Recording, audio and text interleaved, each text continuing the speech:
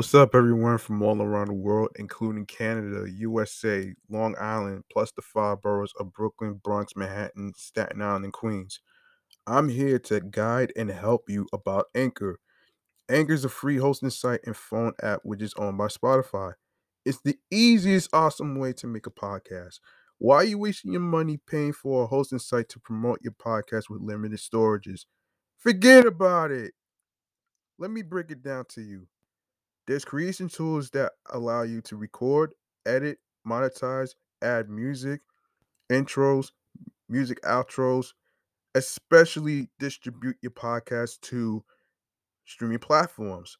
Uploading episodes with unlimited storages of your podcast right from your phones, computers, laptops, and tablets. You can make money from your podcast with no minimum listenership. Plus, you get paid some money in your pocket from sponsorships. Excellent. These are the keys you need to make a podcast, including the listeners supporting your show. That way, you can listen to the episodes of my show, Off the Meat Rack Chains New York podcast, the unfiltered comedy entertainment show about the stories mixed with entertainment news, music, real life segments, and much more. Now, where can you find, follow, and listen to the show, you ask? You can follow the podcast on Facebook and Instagram, all in one word, Off the Meat Rat Chains New York podcast. Alongside with my other show, Meticulous Vibe Juice podcast, and my primary handle, G Money Stacks 555 in Queens, New York. Now, the streaming platforms goes like this. We are on Anchor, Audioburst, Breaker, Podorama, Listen Notes, Spotify, Stitcher, Deezer, Podchaser, Pocket Cast, Podcast Addict, Player FM, Tune In, Reason FM. We on Podfriend, Podorama, Google Podcasts, Amazon Music, iHeartRadio, and YouTube. If you have a dream of creating and becoming a podcaster like myself and individual friends that is co-hosting with me, go download the free Anchor app, or you can check out anchor.fm to get started. Take advantage of the opportunity that's thrown in your face. If I could do it and reach success, so can you. I'm G Money Stacks. Thank you for listening. Let's go.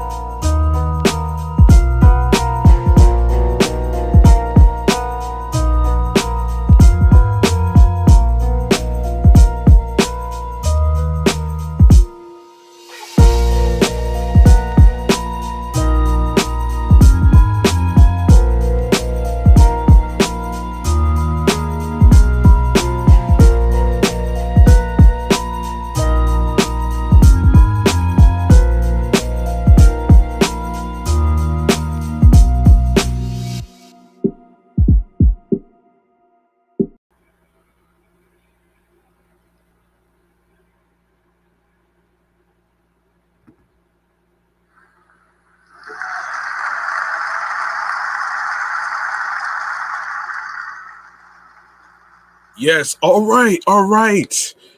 Good evening, USA, worldwide, Canada, Long Island, aka Strong Island, plus the five spots of Brooklyn, Bronx, Manhattan, Staten Island, and Queens.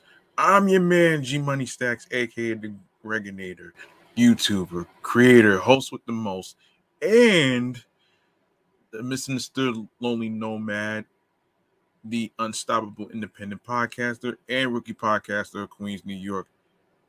And you're rocking with the 169th episode of Off the Meat Rack Chains New York podcast, live and direct from StreamYard alongside with YouTube and myself is the Instagram live feed. Make sure you turn on the notifications and follow the show's podcast page on the gram. Make sure you follow that.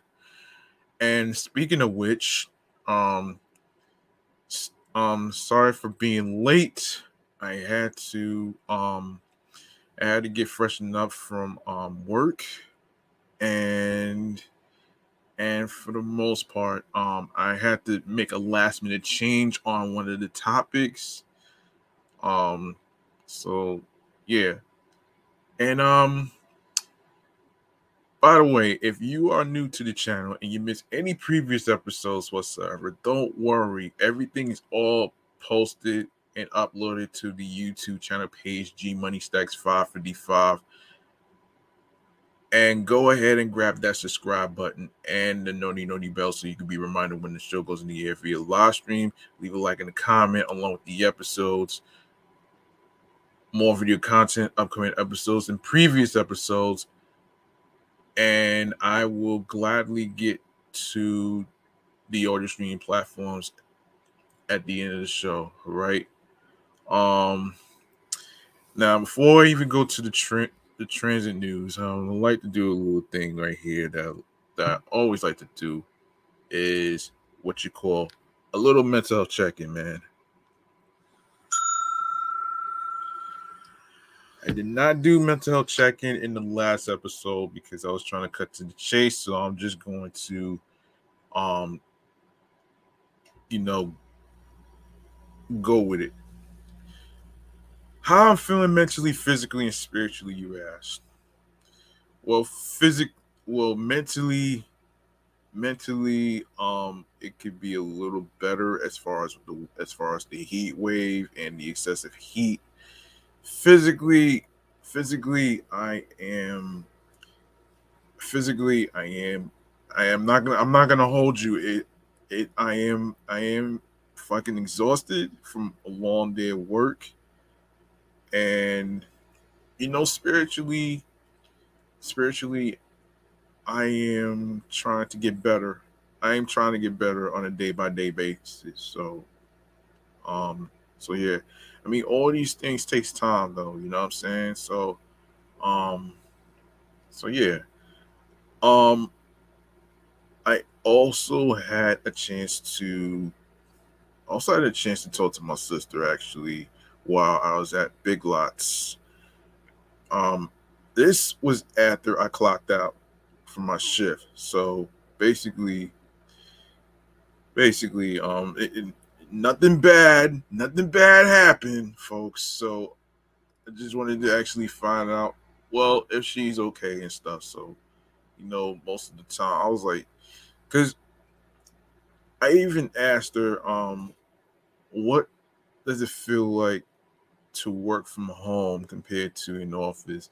And a lot of people are actually doing that shit too, because like who wants to be who wants to go to an office, right, knowing that there's a lot of slashings and stabbings and shootings going on and stuff like that. So it's like, why not why not try working from home? I mean, you're still gonna get paid, you know what I'm saying? You're still gonna get paid and shit. And you know, you just gotta get with the times, man. You know what I'm saying? That's just how I feel about that, though, man. And for me, I'm actually fortunate and lucky that I don't have an office job compared to my mother and some other people, because for me, I would not be able to function straight, because then you have to really, because then you got to deal with closed space where there's no sun, where you could actually get vitamin D and stuff, and office jobs is just not for me, man. You know what I'm saying? Even if it's like, and I'm not knocking the people you know, who are working in, the entertainment newsrooms and stuff like that. Your TMZs, which is one of my favorite shows, by the way, and along with others. So, um, so yeah, that's pretty much what my take is on people working from home.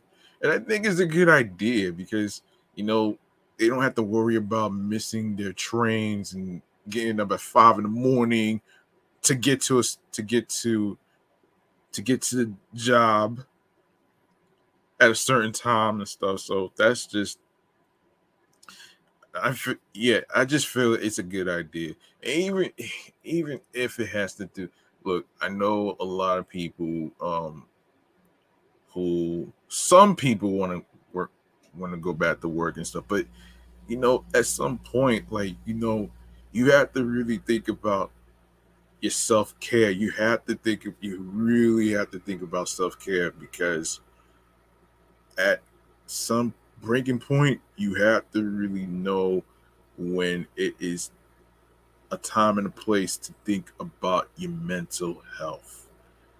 And I actually mentioned that to my sister too, because at the same time, like, you have to really know that you are only human. You know what I'm saying? You are only human, and you don't want to overthink a lot of things, because when you do that, you end up being stressed out. So that's just a life lesson for every single person out there that's like, you know being a hard worker, and having the best career that they are having right now. So, you know what I'm saying? And as an independent podcaster, I'm able to set my own schedule. That's the thing I like about, being able to set my own time and stuff. Because I want to do things at my own terms. You know what I'm saying? That way, I don't have to worry about the FCC. I don't have to worry about censorship and all that other stuff. Because I'm not a mainstream person. So, so forget about it.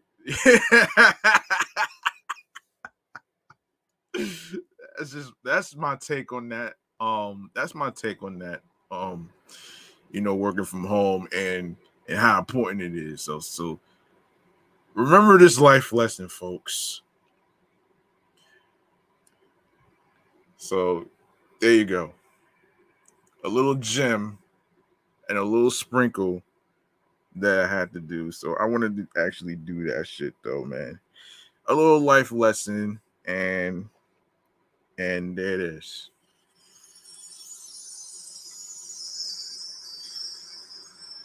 All right. Let me cut to the chase and go to um our next segment, which is the New York Mass Transit Files.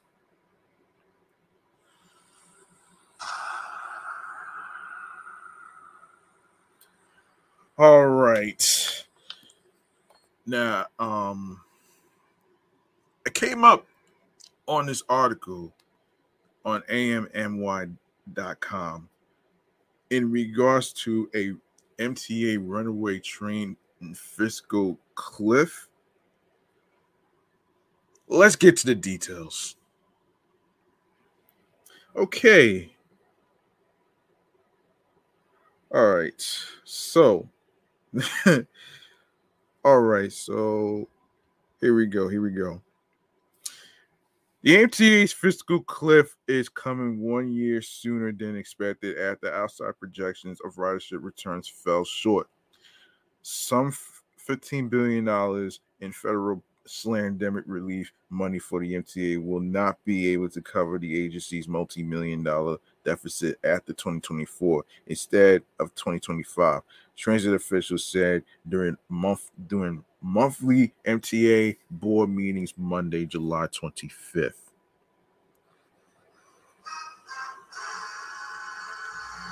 We're basically out of federal aid by 2024, which is a year earlier, said MTA Chief Financial Officer Kevin Willens at the agency's Finance Committee meeting.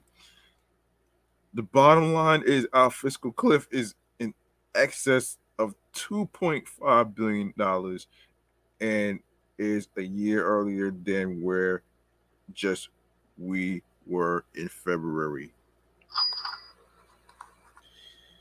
The MTA will face shortfalls of around $2.5 billion a year come 2025 amid a drop in fare box revenues and stagnant ridership, which the authority is highly dependent on to pay for running its subways, buses, and commuter rails in and around New York City.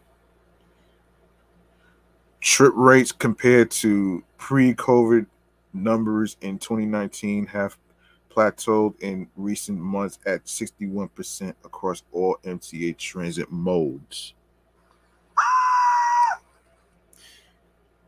Consultants with McKinsey and Company estimated back in November 2020 that the agency would be back at around 77% of pre-slamdemic figures in 2022 and level off at 87% by 2026.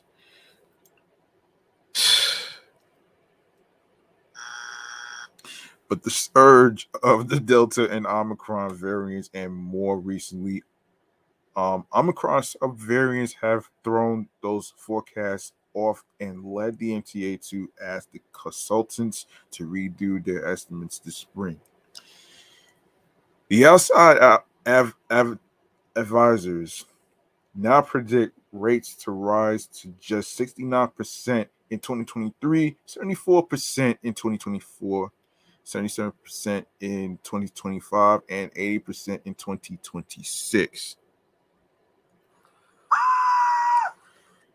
Under a less optimistic low-case scenario where workers who can stay remote only come into the office 2 days a week, ridership will rise to just 73% by 2026. Full return of ridership may not come until 2035 or even later, senior MTA financial officials said. 2035? 2035? Are you hearing this, folks? I know you heard me read this right though, man. 2035 is a fucking long time. You know what I mean? It is a long ass time, man. Oh man, it is a long ass time. The MTA will make nearly $4 billion less in fare and tolling revenue over 4 years between 2022 to 2026.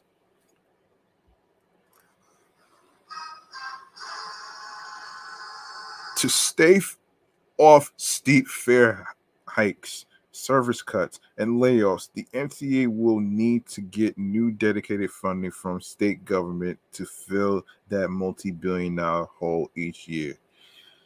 How many times the MTA is going to be borrowing money and shit, man? This is why they end up being in fucking debt. You know what I'm saying? It's so fucking crazy. And I'm not surprised by all this. Nobody is fucking surprised about all this shit though. Like it's just to me, it's like, where did the money go? That's the question. That's the question right there though. And I'm like in my head, man, like you got to be fucking kidding me. And you know, a lot of people feel that the MTA has been robbing people over the years and stuff, and sometimes they have, you know what I'm saying? And it's just mind-boggling to me, and I don't know, but it's just crazy. Um, okay.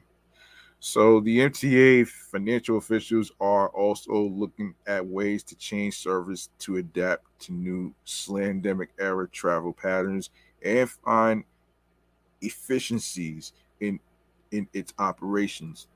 Transit leaders still plan to go ahead with scheduled biannual fare increases next year and in 2025 after Governor Kathy Hochul, who controls the MTA, postponed higher ticket prices for this year. The agency could cut its annual deficit by about $1 billion if transit officials choose to spread out the federal funding through 2028 rather than use as much of it as possible and largely run out by 2025. But this approach requires a whole lot of new dedicated transit money from the state starting as soon as next year to the tune of nearly $800 million in 2023 and around $1.6 billion each year after that. Hochul and lawmakers in Albany did not allocate any new funds in the current budget, which lasts through spring 2023 of next year. Um, the change in how the money from Washington is spent would also pay off earlier that the agency owes, meaning they'll have to pay less in debt servicing and avoid the cost of using deficit borrowing further down the line. Given what we know now, in my opinion, this is the only responsible approach to best fund and deliver transit to the region, Willen said. Subway trip rates have returned faster on the weekends, while Monday through Friday trips have remained stagnant at just below 60% of pre-slandemic numbers for months, according to MTA's counts. Buses have seen higher returns on weekdays than on weekends, and a larger overall rate than on the rails. The factors affecting fare revenues, according to McKinsey, include things like the future of remote work, how many non work trips people take, how safe riders feel, more people choosing transit after congestion pricing in Manhattan is scheduled to kick in 2024, and travelers shifting over to other transportation modes like bikes. FCA chairperson and CEO General Lever has called on Albany politicians to fund the agency like other essential services, such as the fire department or sanitation, and make it less reliant on fares. But the agency did not get that kind of regular cash infusion in this year's state budget. Okay. All right. In other transit news, President Davey. Yes, New York City Transit President Richard Davey wants to hear from Big Apple commuters every month to help the MTA figure out how to bring back more riders to its subways and buses. For the first time in the history of the agency, um, NYCT will undertake a monthly customer satisfaction survey to keep a pulse on our customers while continuing our deeper biannual customer survey, wrote Davey in Metropolitan Transportation Authority board documents published Friday ahead of its monthly meetings this week. The combination of direct customer feedback and operational performance data is a goldmine of insight that allows for increased satisfaction and, in our case, particularly attracting more riders back onto subways, buses, and paratransit vehicles. The transit honcho Honcho added. Our goal is to make NYCT the best, most reliable way to get around NYC, which is New York City, folks. Davey in May took over the helm of NYC Transit, the MTA subsidiary in charge of the subways, buses, Staten Island Railway, and Access a Ride.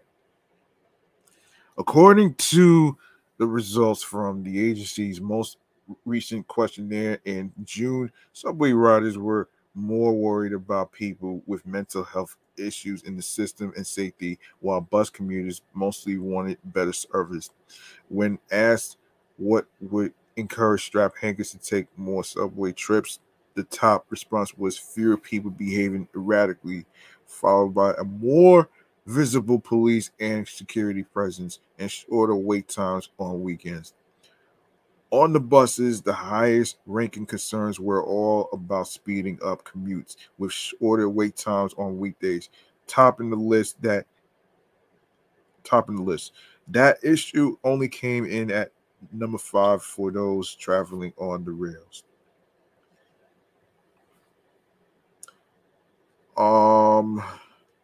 The survey also asked riders how satisfied they were with service overall, as well as more specifics like cleanliness, announcements, wait times, and staff healthiness.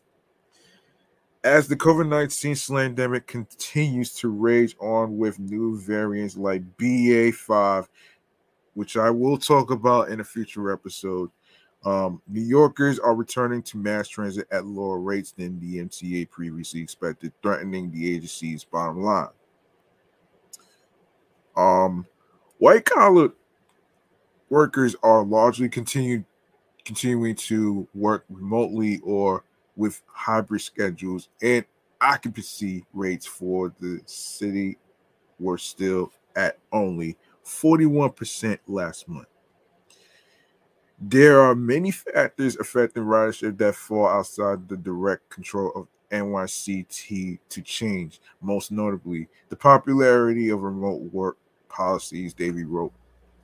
Although NYCT ridership, which is New York City Transit, recovery trends to above the North American average, it is below that of our international peers. NYC Transit got 53% of its operating budget from fare revenues pre-slamdemic, but so far this year has only earned 32% through ticket sales, below the 40% the agency budgeted. A recent audit by State Comptroller Tom DiNapoli found. MTA budget gurus have warned that they will have to cut service once federal COVID relief aid dries up in the coming years, unless Governor Kathy Hochul, who controls the MTA, and the state lawmakers earmark new transit funding. MTA leaders will give an updated financial picture and present its proposed budget for 2023 to its board this week. One transit advocate said that the MTA and state and city leaders have focused too much on policing and low-level crime in the subways rather than what the agency has direct control over, funding more and better service. Well, first of all, before I continue this shit, look, there's a reason why there's cops on subway trains and subway stations and stuff like that, because of all these stupid ass slashings and stabbings and all these crazy ass fucking shootings that's been going on. Like you can't really sugarcoat those situations. You really can't. And to me, it's like, if you're gonna talk about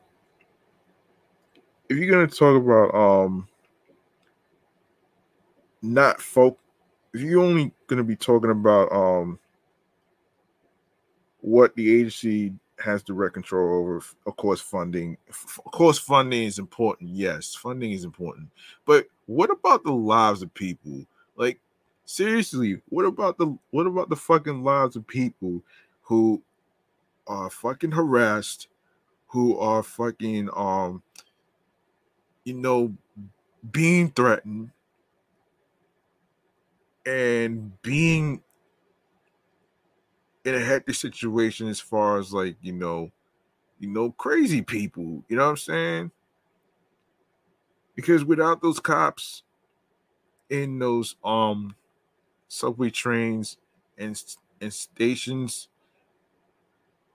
it wouldn't it would not be safe at all. It would be a lot worse. So I would say, you know, have a balance between between between funding and the lives of people. The lives of people is important, especially in the five boroughs of New York City.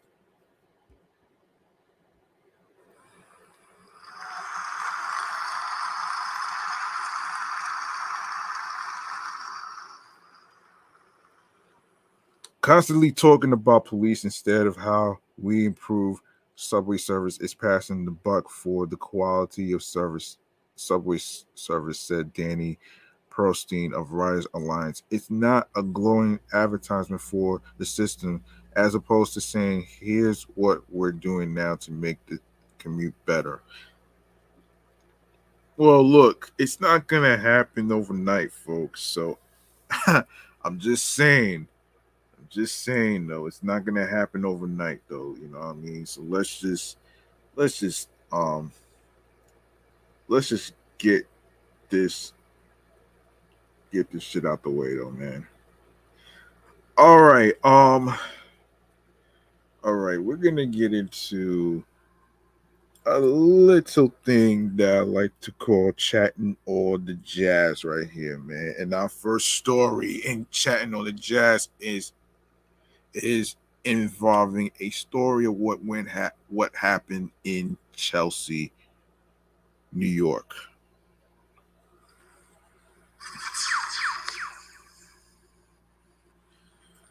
All right, let's look for the story and read. Oh, here we go. Yeah. Shout outs to Andy's randomness for pointing out the story actually when New York One didn't really talk about it. But I'm gonna talk about this shit though, man. So this is for you, Andy. Anyway. So here's what's happening here. According to the New York Post, NYPD officers got into a shootout with a robbery suspect outside a Chelsea club early Friday, cops said. Plainclothes cops in in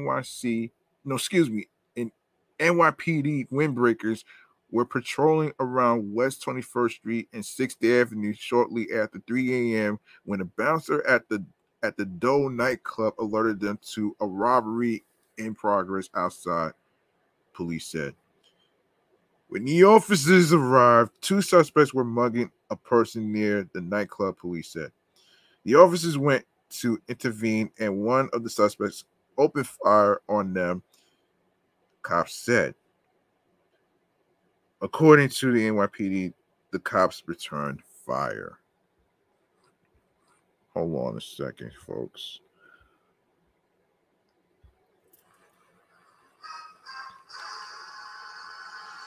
ABC 7 New York reported that there were people in the street at the time and that one of the bullets allegedly struck an Uber.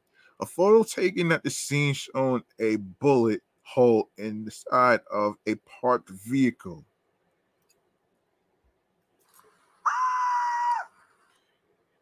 Yeah. No injuries were reported. The robbers, described as wearing black hoodies, sped away in a light colored sedan possibly an Audi, police said. The getaway vehicle was last seen headed westbound on West 21st Street towards 7th Avenue. Damn, man.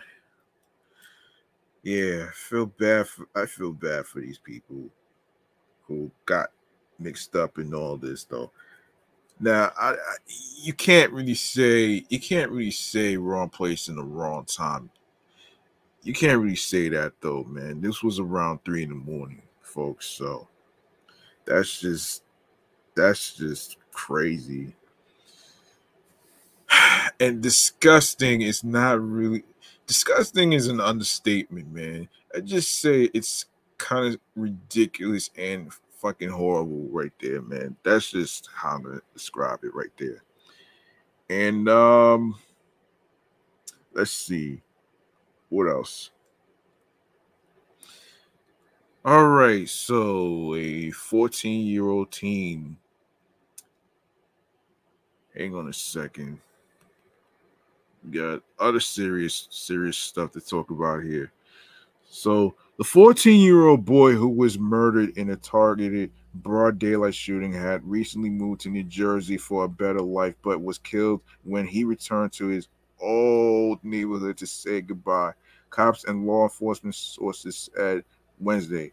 Justin Streeter had just moved to Plainfield from East Harlem with his family to get away from the violence plaguing his neighborhood, but he fell victim to the bloodshed Tuesday afternoon when he briefly returned to say goodbye to his old friends and haunts, the sources said.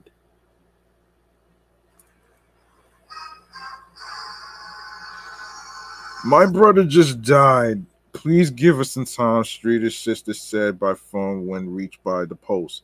Just after 4 p.m. on Tuesday, Streeter was hanging out with a 15-year-old friend near the corner of East 128th Street and Park Avenue when a gunman opened fire on them after they left a deli, cops said. Streeter, who was on a push scooter, was struck in the head as he fled into the street while his friend was hit in the left leg. The slain teen collapsed between two cars and was rushed to Harlem Hospital, where he succumbed to his injuries, cops said. The older teen was able to make it across the street and run toward Lexington Avenue, where he eventually was helped by a passerby who called 911.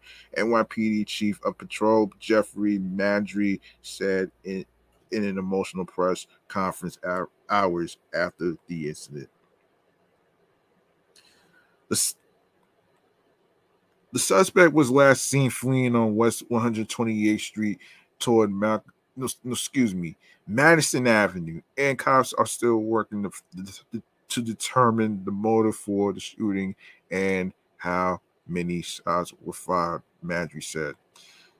End quote. This is terrible, and we shouldn't have to suffer through this gun violence, Madry told reporters. We shouldn't be scared to walk out in our streets in broad daylight in the middle of the afternoon and feel like we're going to be victims of gun violence. Outside of the quaint two-story home the family purchased on a tree-lined Plainfield block, residents were horrified to hear what had happened to their new neighbor. That's awful to hear. He was just 14 years old. Why is somebody with a gun killing a 14-year-old? Better yet, why does that person even have a gun? One neighbor questioned. Horrible. That's unbelievable. This poor family. I can only imagine how they feel. I have kids too. Wow. Wow.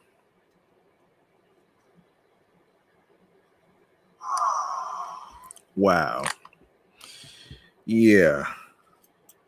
Yeah, this is crazy, man.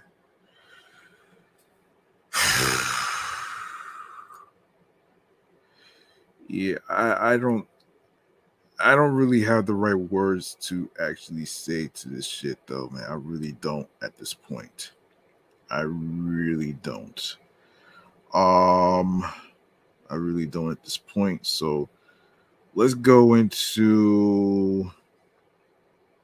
Oh, we got another issue. We got another issue right here.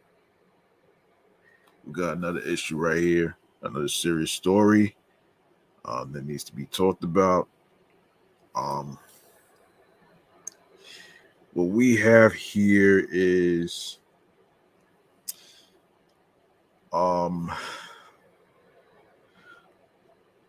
man was shot dead late Wednesday as he drove on the Washington Bridge. One of at least four shootings that erupted across the Big Apple overnight, cops said.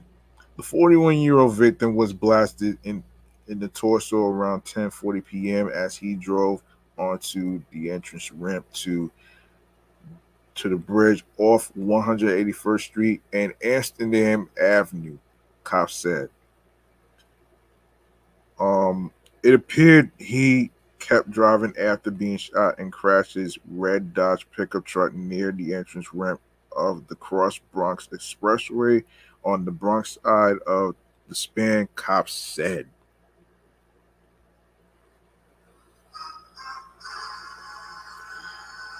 EMS responded and rushed the man to St. Barnabas Hospital, where he was pronounced dead. No arrests have been made, and the victim's name has not been released pending family notification. The motive for the shooting was unclear early Thursday, and police did not have a suspect description. Hours later, a 37-year-old woman was struck in the head, struck in the left arm, not the head, excuse me, the left arm by an apparent stray bullet that flew through her first bedroom window on Troy Avenue near Dean Street in Crown Heights around 1:20 a.m. Thursday, cops said. And for those of you who may not know what Troy Avenue is, it's basically a street that's in Brooklyn, which takes place in Crown Heights, Brooklyn, New York. So there you have it. Yeah, there you have it right there.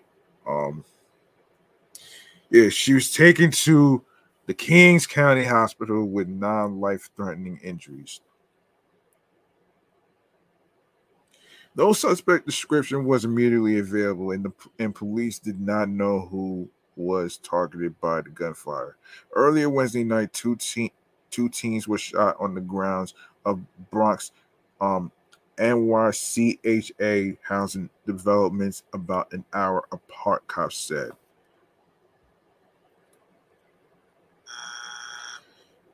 An 18-year-old male was shot around 8:20 p.m. on the grounds of the Sotomayor houses on Watson Avenue near Reverend Isaiah J. Jones Boulevard in Soundview, authorities said.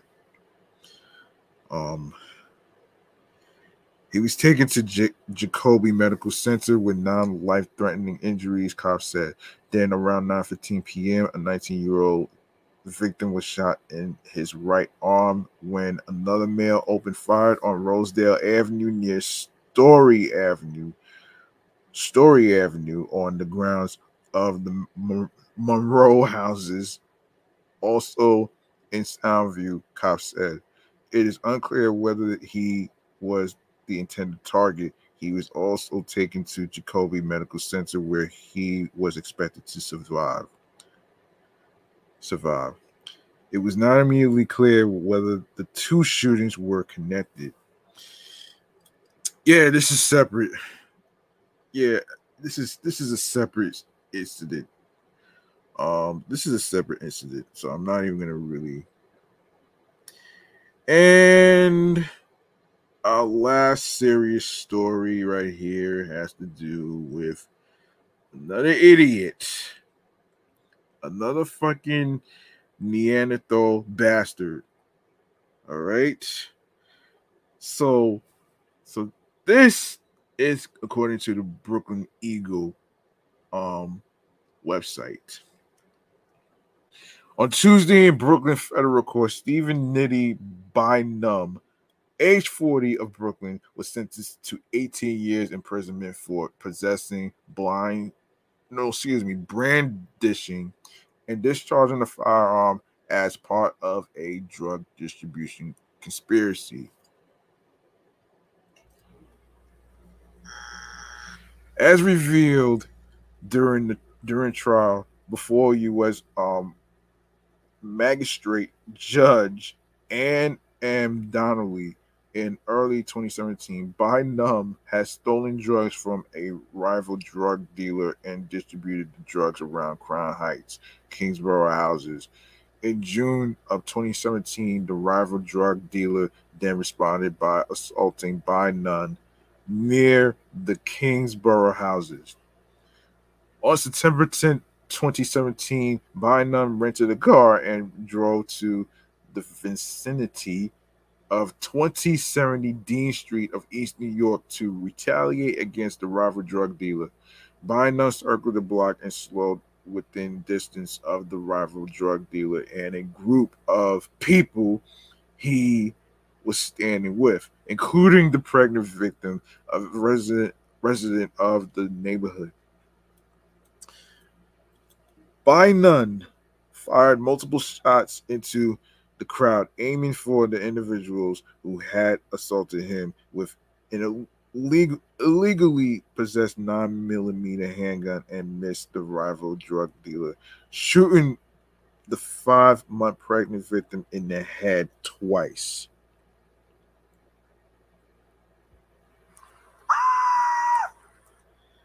As a result of the shooting, the victim is permanently paralyzed on the right side with cognitive and speech impediments and suffers from other serious medical issues, having undergone multiple surgeries and 2 months recovery in the hospital.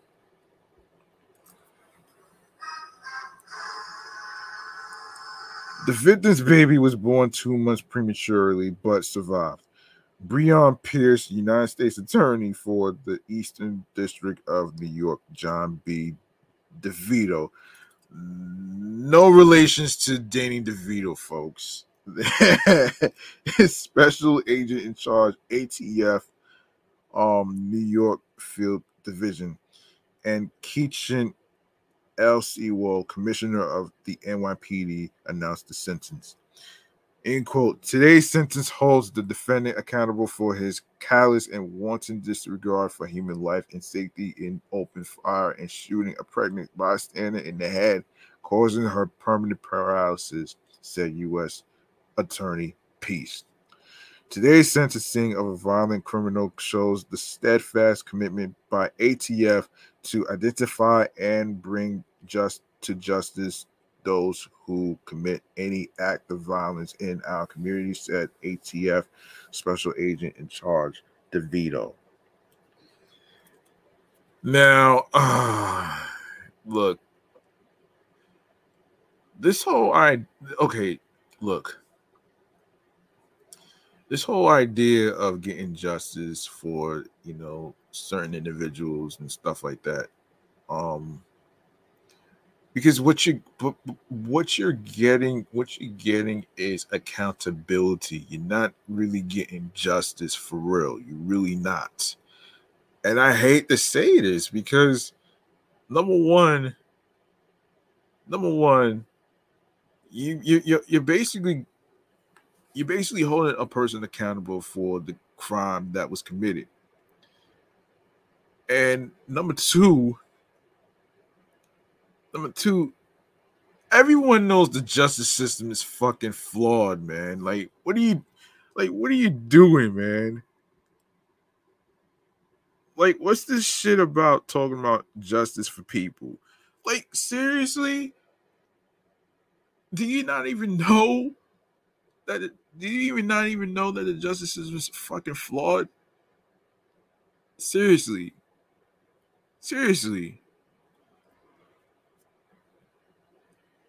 And third, the justice system is not going to be completely overhauled and fixed overnight. That shit takes time and years. That shit takes time and years, man. I just wanted to get it out the way, um, to basically, express myself on how I feel about the story. So there it is, right there. Also in quote, the defendant's vile actions and disregard for human life left a mother paralyzed, um, and threatened the life of her unborn child. Thanks to the efforts of the ATF, NYPD Sparta Task Force, this defendant will no longer be able to commit willful acts of violence and prey upon the citizens we have sworn to protect. Now, let me. Now I've seen that acronym ATF all the time. Now let's find out what ATF stands for. What does ATF stand for? All right. So for those of you who may not know what ATF stands for, it stands for alcohol, tobacco, and firearms. That's basically what that is, though. And of course, what they do. So basically, the ATF is a law enforcement agency in the United States Department of Justice that protects our communities from violent criminals, criminal organizations, the illegal use and trafficking of firearms, the illegal use and storage of explosives, acts of arson, and the bombings, acts of terrorism, and the illegal diversion hold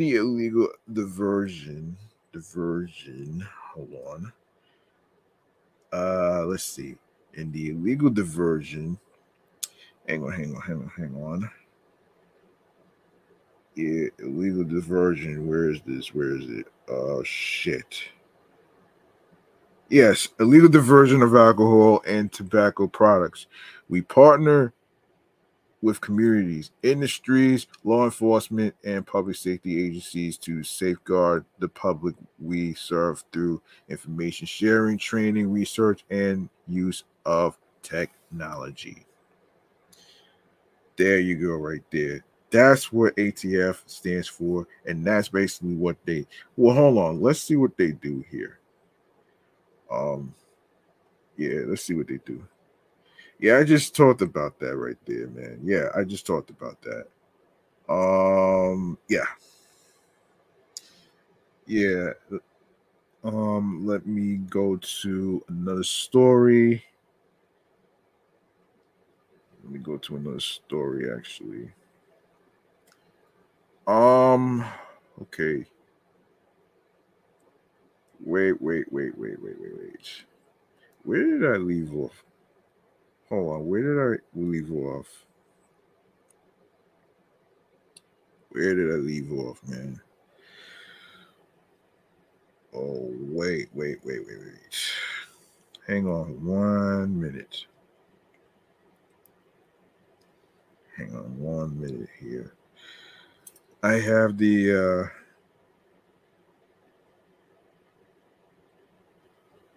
yes. This is where I was.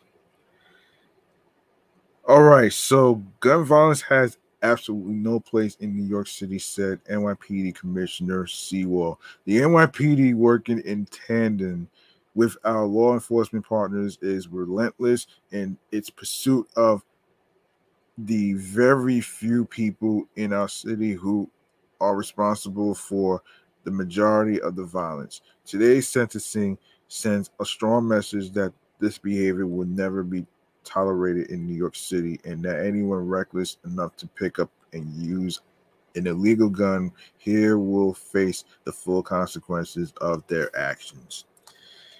Yes. Yes, I'm actually glad that, the if I'm not mistaken, I'm actually glad that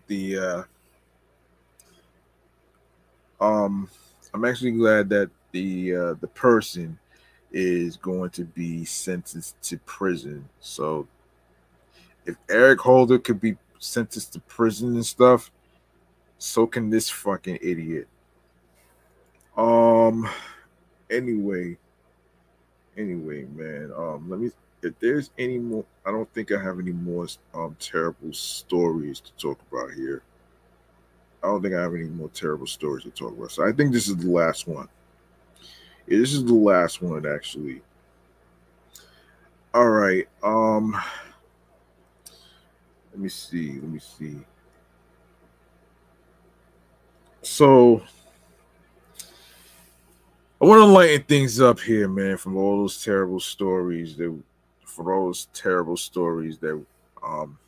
we just discussed. So I'm going to turn to um a different story, and this is pertaining to um this is pertaining to angel numbers.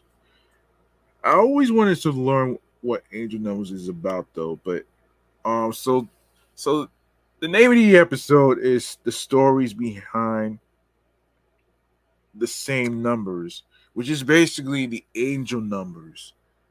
So we're gonna get into it right now. Um all right, so angel numbers. This was posted June 21st of this year. So let's get into it. While the words angel numbers might not hold much significance to you, you've probably heard of people who go nuts when the clock hits 11:11, which is the same date that I started this podcast on November 11th, 2020. Even taking a screenshot on their phone and uploading to their Instagram stories. What is the meaning and significance of 1111 and other numbers like it? In numerology, they are known as angel numbers, which Lloyd Strayhorn, an astronumerologist and author of Numbers and Use, says is terminology. What the hell is going on here, man? Why do you keep showing this shit, man? Why the hell you keep going? Hold on a minute. Hold on.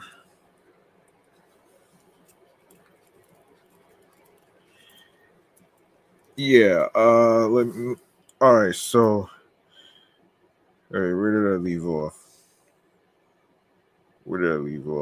Says is yeah. Okay, where did all right. So what is the meaning and significance of 1111 and other numbers like it? In numerology, they are known as angel numbers, which Lloyd Strayhorn, an astronumerologist and author of Numbers and You, says is terminology coined in the last 25 years or so for numbers that can be used as a guide or a set of instructions. And he adds that 1111 is the most popular of all the numbers. How can you recognize angel numbers as they appear in your life? Here's what numerologists want you to know and what the most common combinations mean for you. So what are angel numbers, you ask? In numerology, angel numbers are a repetitive sequence of numbers, 1111, for example, that are shown to you to convey a divine message. If you constantly see the same series of numbers, usually in a pattern of three, it may be more than a coincidence.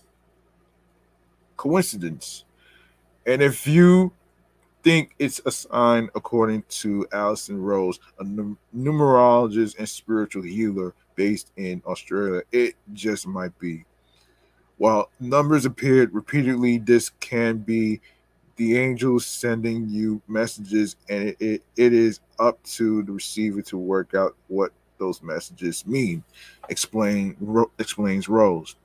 Angels like to assist, so if you are receiving number messages, be on alert for other messages as well. Angel numbers differ from what is known as your life path number, which you can get by taking your birthday month, day, and year down to one number. For example, a birthday of July 14th, 1992 would take 7, 5, 1 plus 4, and 3, 1 plus 9 plus 9 plus 2, 21, followed by 1 plus 2 to get a life path number of 6, 7 plus 5 plus 3 equals 15, followed by 1 plus 5. Strayhorn admits this part of numerology can get very detailed, especially as different numbers can relate to zodiac. Yes, ruling planets and more. Angel numbers, however, don't necessarily come from our birthdays. According to Novalee Wilder, a Los Angeles-based numerologist and author of A Little Bit of Numerology, license plates, addresses, phone and bank account numbers, prices, and timestamps all can be places where angel numbers show up. 11, 22, and 33 are considered the master numbers in numerology. Those who have birthdays or the number of letters in their name associated with these may discover additional special energies and qualities about themselves, both positive and negative. How can you find your angel numbers? While this says angel numbers are actually part of a bigger spiritual awakening. If you find yourself seeing particular angel numbers regularly, they may not be the only combination you'll ever see. Angel numbers can change according to the guided messages they are trying to deliver to you, explains Sean Stone, a psychic medium based in England. If the same numbers keep on appearing time and time again, then until this message is received, the numbers will be repeated. According to numerology, then, if you're seeing the same set of numbers frequently, someone is trying to get your attention. While it adds that you don't have to be a psychic to get messages from the spiritual realm. You do, however, have to be open to engaging with your intuition. Um, what are the meanings of angel numbers, you ask?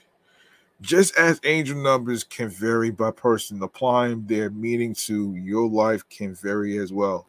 Wilder advises to meditate or get in a calm headspace to see if there are deeper, more personal meanings behind the numbers. There are general meanings, however, that you can use as a guideline. So, 000 meaning. Um, opportunity awaits. You have infinite support from your angels. Reveal stone. New opportunities are on the horizon. 11 meaning. Put yourself out there. You are ready to respond and engage with the world, shares Wilder. No need to wait. Go share, teach, and pass on your knowledge. Trust your intuition. 222 meaning. Find steadier footing. There's imbalance in your life. Notes Rose. Uh, reassess your actions and priorities. 333 meaning. Find steadier footing. there's imbalance in your life. Notes. Hold on. No. Excuse me. Explore what you have to offer. Your magic is unfolding, says Stone. Dig deep to discover your life's higher purpose. Triple full meeting. Face things head on. You signed up for this particular challenge, and you have what it takes and will make it through, shares Wilder. Focus on your support systems, build a foundation, and trust the ride. Triple five meaning, which is one of my favorites actually, which is in the username of my Instagram handle, which is one of my favorites actually. It's a time for transformation. Change is near, reveals Stone. A new, better path is emerging. You just need to take the next steps. You know, a little side story to this shit though, man, and why I chose triple five actually. I know a lot of people been asking me about the whole username thing, the whole 555 thing. Look, as I just read to you folks, um the reason I chose triple five or 555 is how people say it is because there was a clothing line that my sister used to work at, and I used to get clothes from there. And another reason that I chose that is because five is my favorite number because of the Q5 bus that I take to work and back to the crib. And for the most part, I think I think five is my favorite number actually, and and I can't really imagine having a different number. And and I kind of like this. I kind of like this quote though, man. You know what I'm saying? I kind of like it. And there's actually another meaning behind. There's actually another meaning behind triple five. I need to look because I know there's something. All right, hold on. Let's look this up, man. Because I Let's look this up, man. Because um yeah, let's look this up right now. Because I want to actually get a better understanding.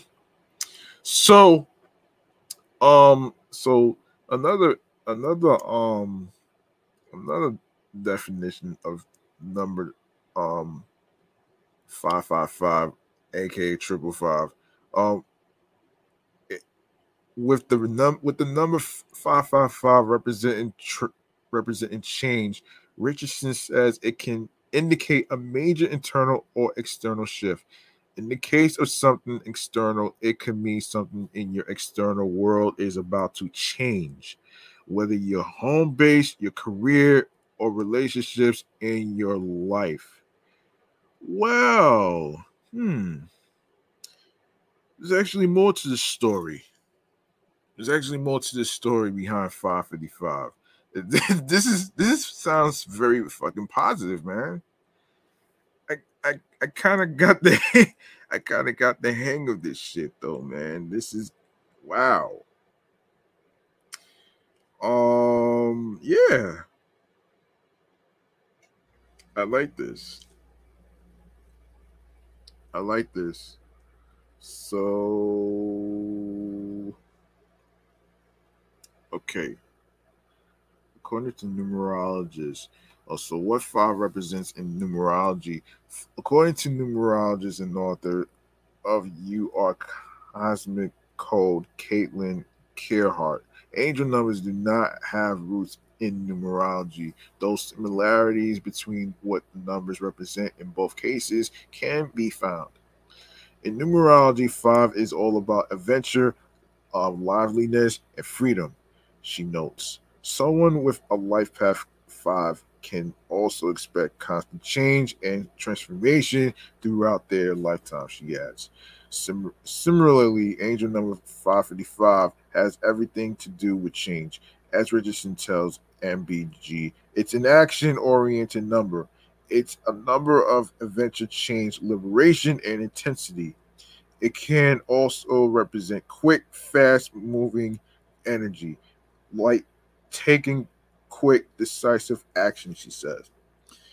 Um 555 angel number meaning. So first one says there's an external shift happening. Of course, sleep, support, set yourself up for success with a good night's rest. Um with the number 555 representing change, of course, actually, yeah, I just read that definition right there. What to do about it? Whether you are experiencing the change as it's happening or a change is coming. Seeing 555 encourages you to take note so you can handle the changes with as much grace as possible. These are positive shifts. And we all experience cycles of change and growth, yet these cycles can feel disorienting, Richardson explains. Number two, there's an there's an internal shift happening. Not all change is external. Sometimes the biggest changes in our lives happen on the inside as we learn, grow, and mature. The number 555 could indicate a big internal internal change, like beginning to heal codependency. Give me 1 second, folks. Let me get some water.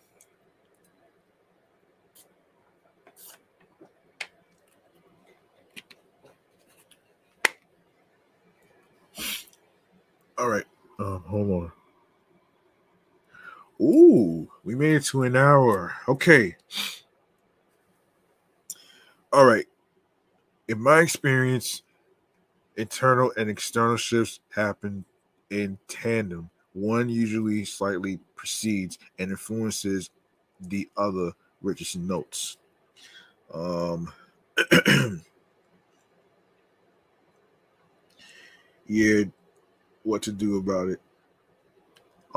This angel number indicates positive change. So if you feel like you are leveling up and changing for the better, keep your momentum going.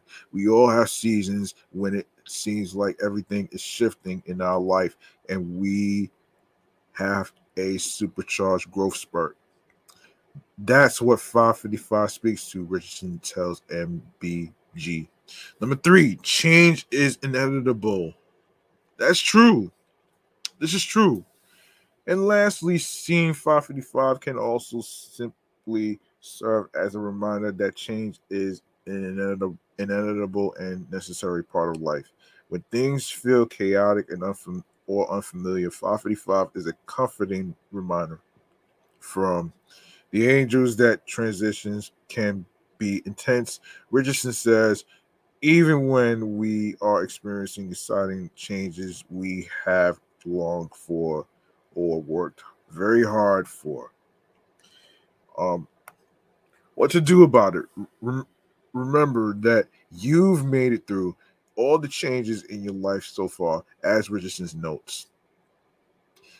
Whatever transition you are going through, 555 reminds us that transitions are sometimes a restructuring, and reconfiguring of your soul's path. Ultimately, you will come out the other side, and angels will be there to help you rebuild when you do. Number four, it's time to take action. As aforementioned, the number five can relate to taking quick, decisive action. So seeing it can mean you've either been putting off taking action, or that you need to seize the moment now. What to do about? Somewhat self-explanatory, but simply stated, do the thing you've been putting off. or if you see 555 in a moment when you were thinking about a decision or next course of action. Go with the option you were thinking about when you saw 555, if applicable. 555 meaning for love. If you are in a relationship, which I'm not, I know I feel bad for not being in a relationship. So don't try to tease me because I'm about to be 40 in 2 years because I've been single for so long. Like, come on, man. I get that shit all the time though, man. But anyway. Anyway, yeah, seeing 555 a lot, especially if it appears when you are thinking about your partner or your relationship. It could mean a change in the relationship is headed your way. If things are going well with the two of you, this could potentially mean you are about to enter an exciting new phase in your relationship, such as moving in together. If things aren't going well, however, 555 could be a sign that something within the relationship needs to change for it to work out, or the change could very well be a breakup. Wow. Damn. Reflect on the state of your relationship and where you want it to go. If things are going well with you two, seeing 555 could encourage you to broach the topic of the next step in your relationship, or if things aren't going well, perhaps you take seeing 555 as an opportunity to discuss what's not working between you. If you are single, which is I am, if you are single and keep seeing 555, it could, of course, mean the change heading your way is a new love interest. Yeah, I don't know, man. This hasn't happened to me, and I haven't really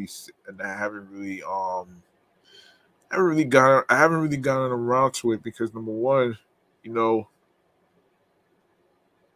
a guy like me who sometimes meet women, sometimes it it it gets very difficult for me to um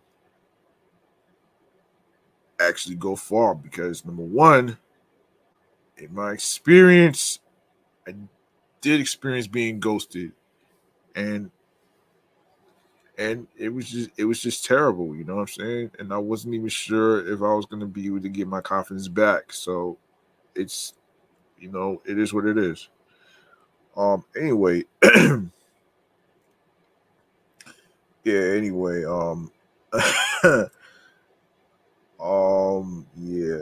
It could, however, also mean that right now you are meant to embrace changes in general, with love being an afterthought.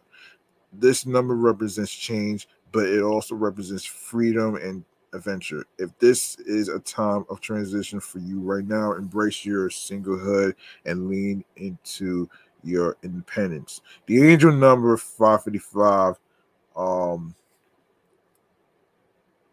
could represent a new love interest, but the best way to find them is to go on adventures that light you up. Who knows, you may just meet someone when you do. 555 twin flame meeting. Oh Lord. A twin flame is a deep soul connection between two people, with the idea being that one soul was split into two bodies. Oh wow. These relationships are known for being incredibly tumultuous, but also deeply healing. If 555 appearing when you are with your twin flame or thinking about them, it can mean a change in your relationship is coming.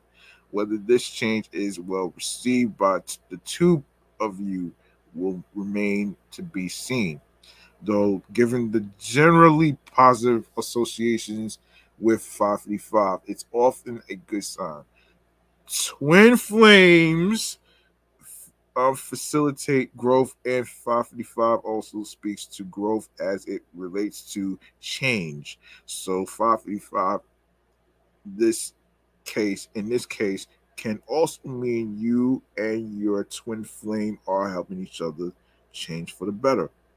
The bottom line is when certain numbers keep showing up repeatedly, you can't help but wonder what they mean.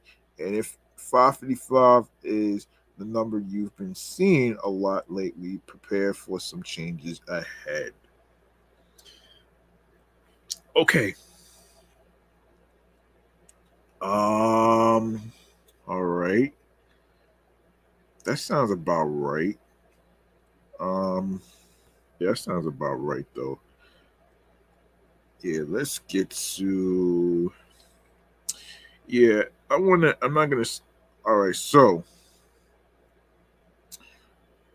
666 meaning look at things in a new way. Shift your perspective to control negative thoughts and invite peace into your life.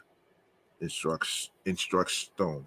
777 meaning energy is shifting. A spiritual realignment is about to occur. Affirms Stone. Tap into your talents gifted by nature. 888 meaning this points to oh shit, not that I actually asked for this. Yeah, not that I actually asked for this. This points to a lesson of balance and responsibility, reveals Wilder. We're either in almost perfect balance or not able to let go of the responsibilities that aren't ours to deal with. Take inventory of where you step up when you should be stepping aside. And of course, lastly is 999 meaning let go of the old so you can make room for the new. A chapter in your life is closing, allowing another to open, shares Stone. Wow. Wow. Talk about words of wisdom, folks. Wow. And if you like to learn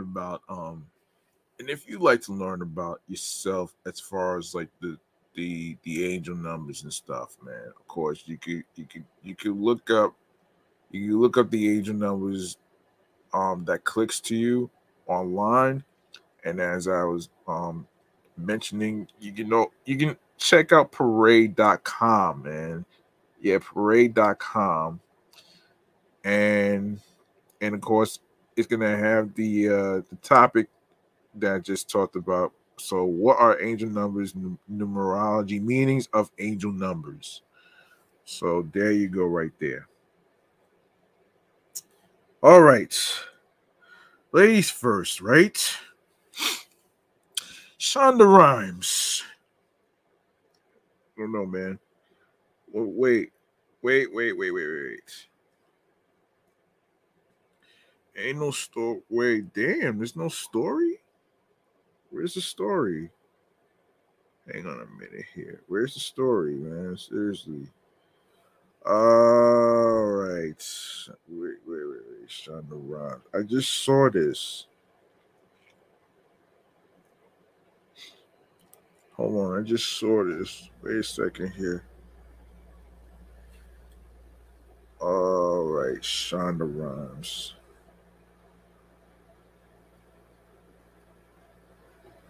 Wait a minute here.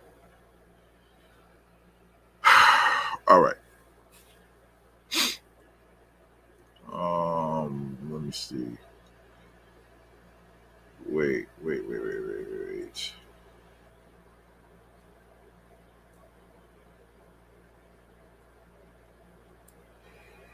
Yeah, wow.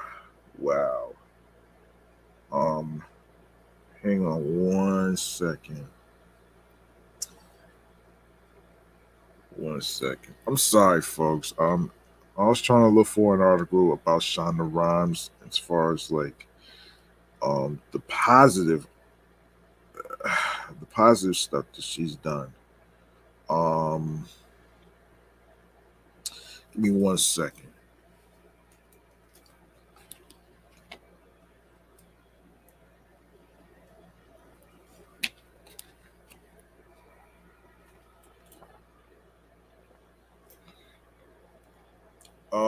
Let's see. Oh boy. Um, oh boy.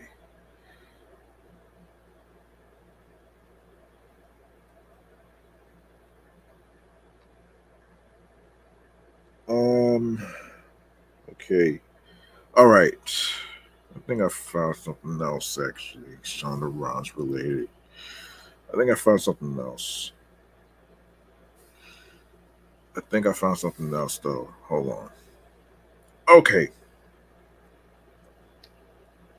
This is crazy. Um so Shonda Rhimes is speaking out to defend Netflix's decision to file a lawsuit against the creators of the unofficial Bridgerton musical.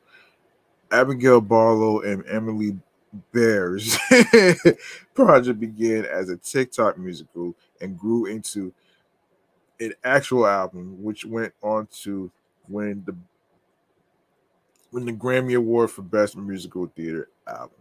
While Netflix appears to have supported the project in the early stages, the streamer objected to Barlow and Bear mounting a live stage version of the musical. The unofficial Bridgerton musical album live in concert was performed at the historic Kennedy Center in Washington, D.C. this past week with a cast that included big names from Broadway. Variety wrote that the stage show reportedly featured more than a dozen songs that involved exactly copied dialogue, character traits, expression, and other elements from Bridgerton.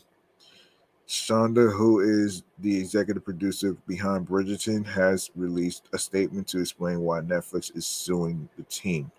Many fans have expressed disdain at Netflix for filing the lawsuit. Wow. And wow, man. And actually this is crazy. And I'm not really a Grey's Anatomy person. I'm not really a Grey's Anatomy person, but I will say this though. Shit. This is crazy. Oh my goodness. Oh my goodness. I'm not really a Grey's Anatomy person, so I'm not even gonna really get into all this stuff. So anyway. Anyway, let me move on to the next one, man. Cause let me move on to the next because I yeah, I don't want to stay on this shit for too long. Okay, so Gunner is denied bail again.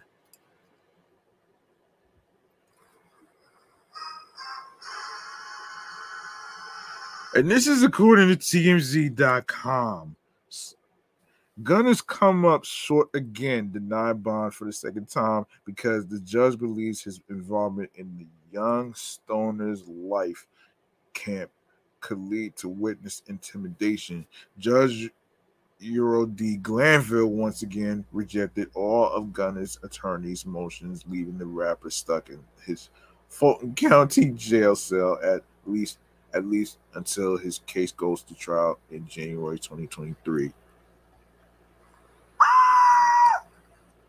Gunner's attorney Steve Sadler tells TMZ Hip Hop Sergio Kitchens, aka Kitchens. Oh shit. Oh man.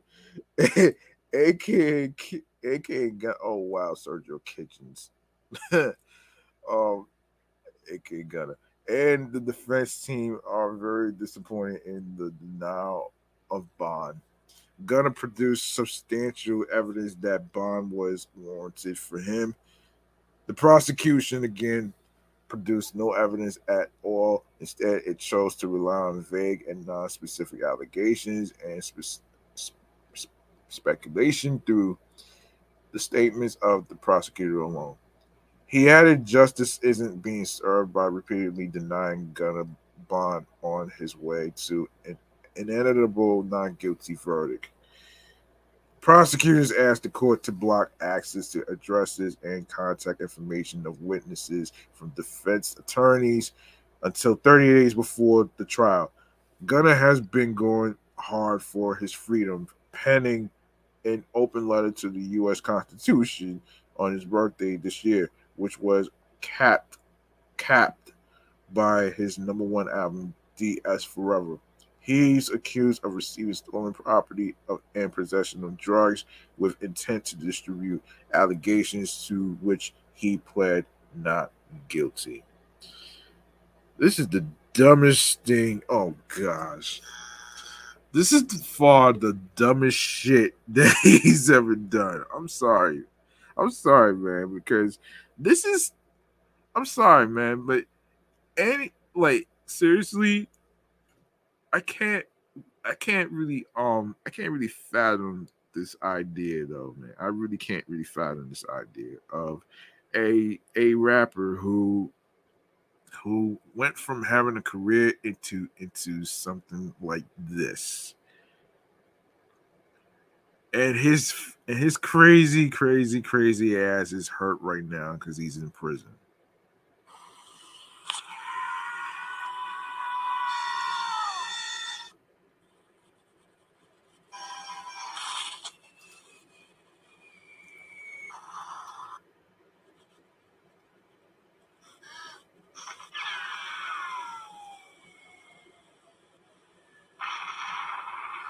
You get the gist, man.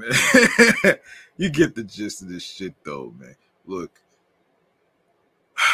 before I move on to the next story, man, if you are a music artist, right, and you say anything specifically in the lyrics, now wait. I know what certain people might be thinking. Is this considered art? Or is it just dry snitching to get caught? Think about it, folks. Think about that. Yeah, think about that though.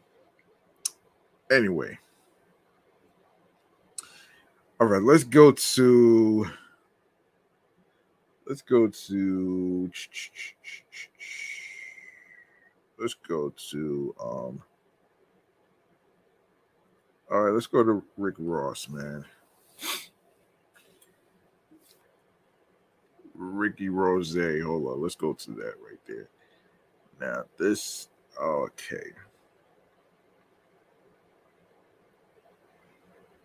Hold on a minute here. So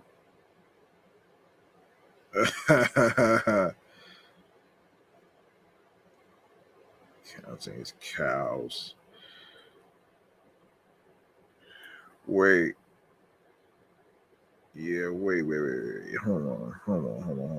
The most recent one. Oh my gosh. Really? Really though? Gilly the Kid? Oh gosh. This is ridiculous, man. All right.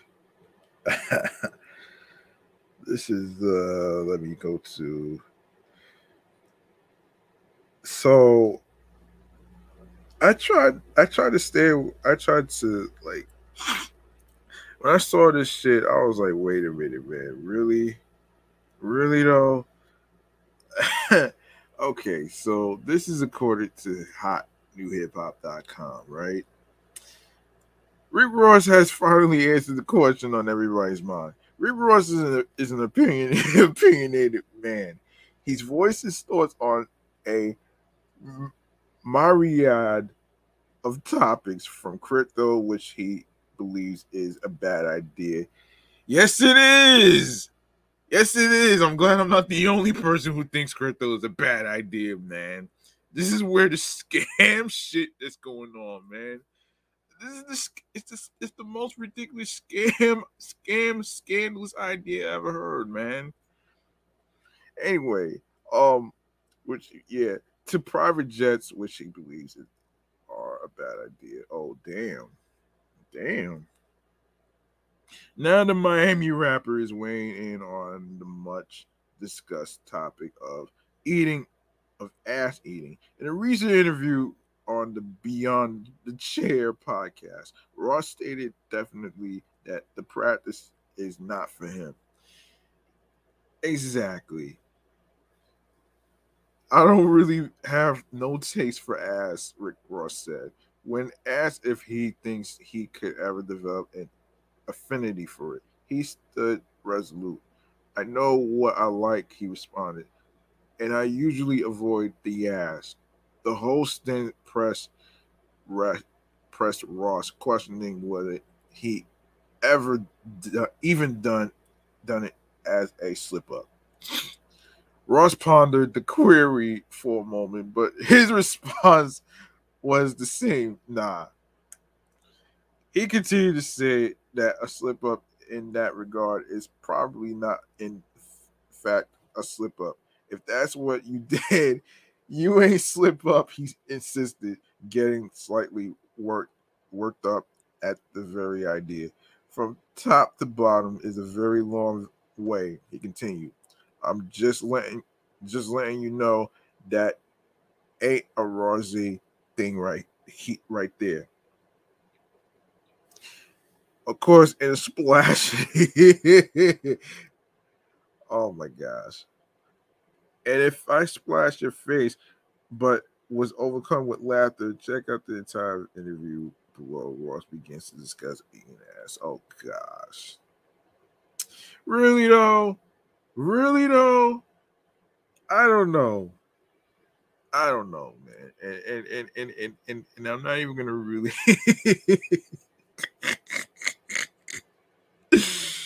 oh man.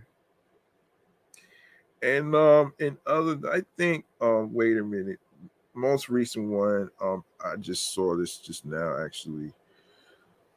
Um Another story as he celebrates the release of his latest album, Wiz Khalifa is also discussing his celebrity peers that have inspired his business moves.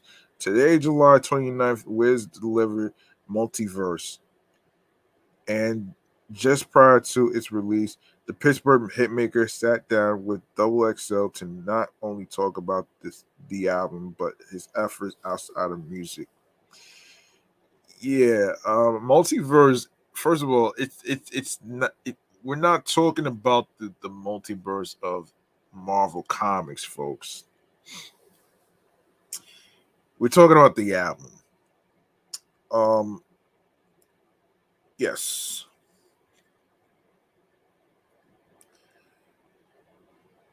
Yeah, outside of music. Khalifa has shaped quite the successful rap career, but he's also a leading force in several industries with his businesses related to food and beverage, cannabis, um, and even mushroom. Oh, what? Really?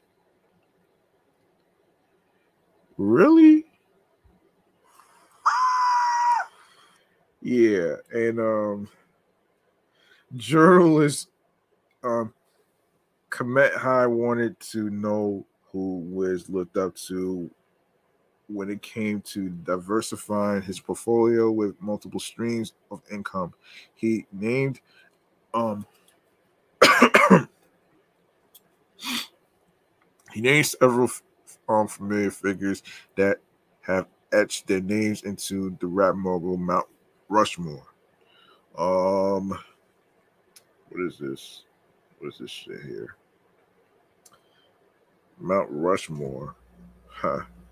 And Jay-Z, Master P, Kevin Hart, Dave Chappelle said was these are people who do what the fuck they want to do.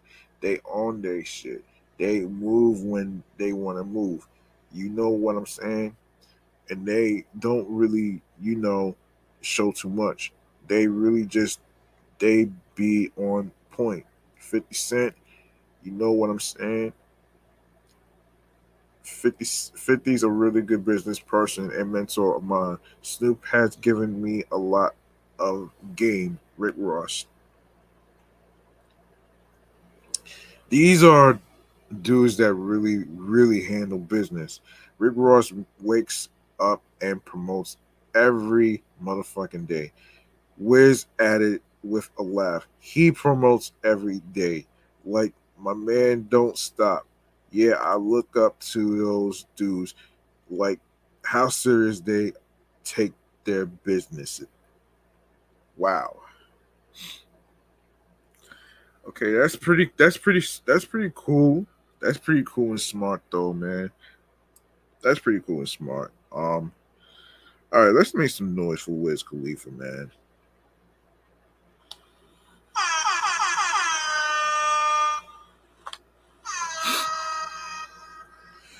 All right, our next topic has to do with Little Baby. Yeah, Little Baby's loyalty was on full display at Rolling Loud when he successfully swatted off a few fans trying to pose as fam slipping backstage. The 4PF Records boss was spotted conducting his own ID check of entourage members, which is typically security's job. But nonetheless, he was able to defuse any mishaps from going down. You can almost hear what sounds like Baby scolding the actual Rolling Loud security for getting the head count wrong as he takes matters into his own hands. He points out familiar faces and even possibly lets a few well-behaved fans slide through his through before security steps in and creates a human wall around the gate. Baby was among the many rap stars present for Rolling Loud Miami, dedicating his "Drip Too Hard" performance to its incarcerated co-star Gunna, among other his other hits. He'll be rolling with the same team all summer. His Miami pit stop coincided with his current tour with Chris Brown, which also is powered by RL. All right. Up next is Daniel Kaluuya. The mystery of Daniel Kaluuya's possible involvement in Black Panther Wakanda Forever is solved. Sorry about that.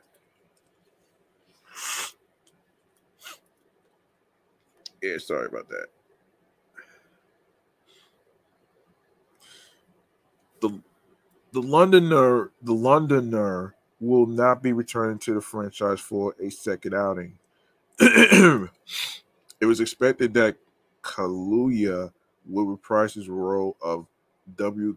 Kabi, the best friend and confidant of T of King T'Challa, the late Chadwick Boseman, um, and head of security for Border Tribe.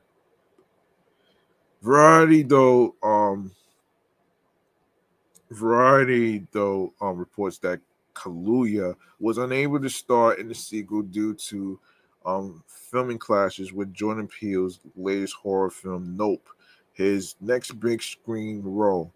The sequel is expected to explore other characters within the Black Panther stories while honoring the legacy of the late actor and his character King T'Challa. Marvel fans had speculated that Kaluuya's character W. Cobby might have inherited the mantle of superhero Black Panther in the sequel.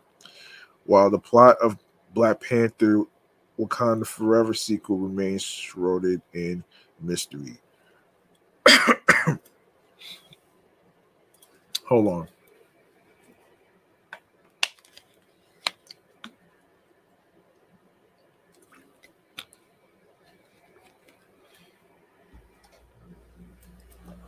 Um. Yeah. Wait. Wait.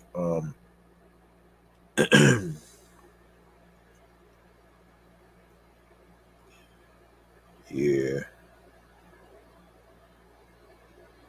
While the plot of Black Panther Wakanda Forever sequel remains shrouded in mystery, the cast definitely comprises of Lupita Nyong'o, Denai Gurira, Martin Freeman, Letitia Wright, Winston Duke, and Angela Bassett, all reprising their Black Panther roles. We also know that Michaela Coel, Tanakh Huerta,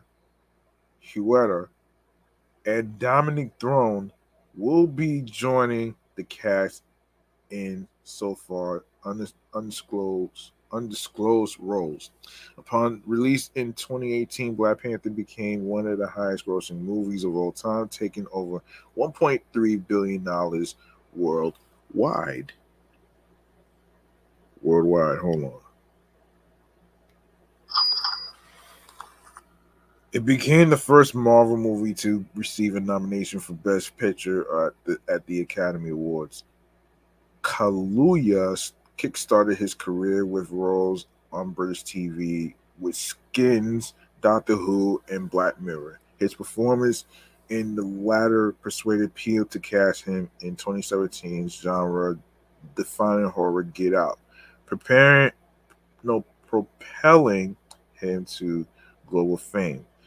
Now, it's already out right now. Nope is already out right now. I will actually go over the box office in the next episode.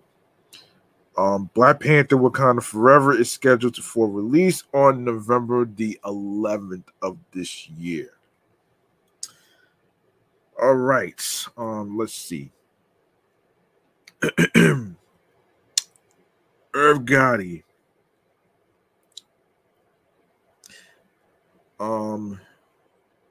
Okay. Irv Gotti is $100 million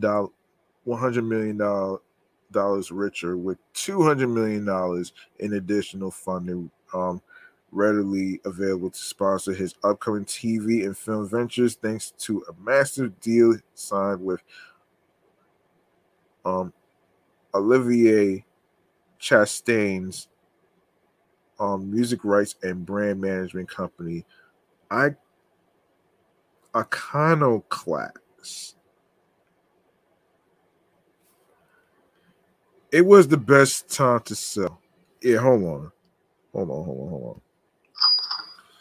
It was the best time to sell because they gave me so much. The Queens, New York native and proud owner of Visionary Ideas Entertainment, born Irving Domingo Lorenzo Jr., tells Billboard of selling his 50% ownership stake of Murder Inc.'s past music recordings while retaining ownership of his company. It was a very high multiple, and I'm moving towards producing and owning my first movie, which I wrote.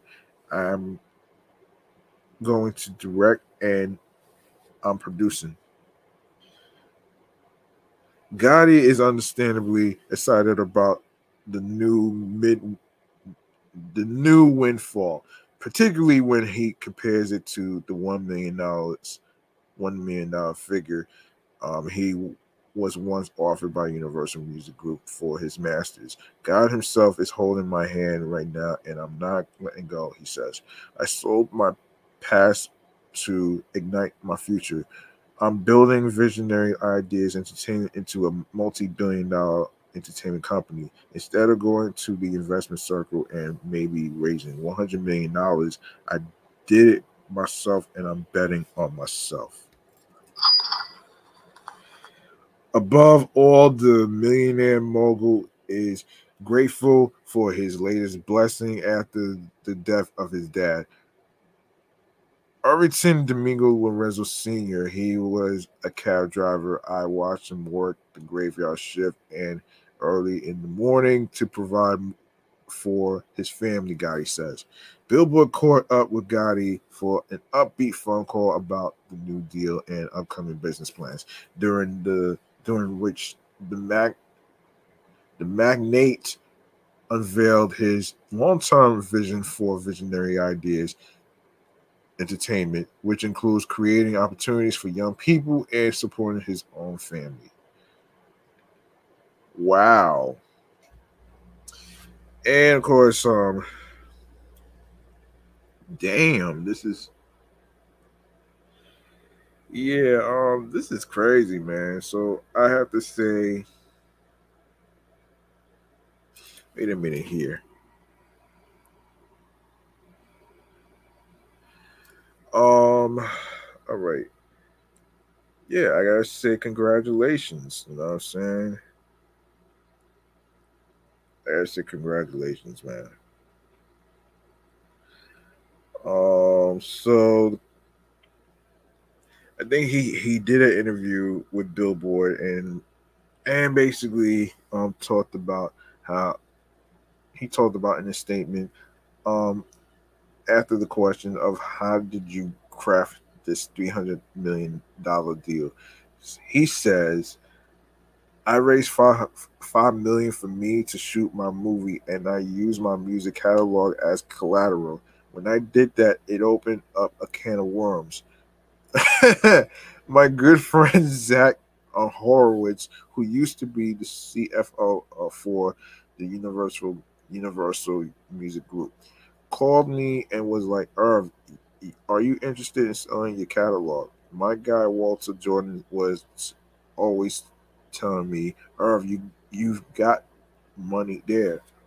Then Zach said he knows Oliver Chastain, and he's the best and pays top dollar. We met and it was a love fest. Oliver felt my energy, and the deal didn't take long, a couple of months. I'm a very spiritual person, and it's God and my dad who passed away on November 1st looking out for their boy. It's very surreal, but I would give every dollar of the $300 million to get my dad back. But he's with me, and I feel his presence. He developed cancer. He also talked about how he developed cancer. My last words to him were, "Don't worry about nothing. I'm gonna take care of everybody that comes from you and mom." Um, Nene Lorenzo, my man, smiled at me. The tears rolled.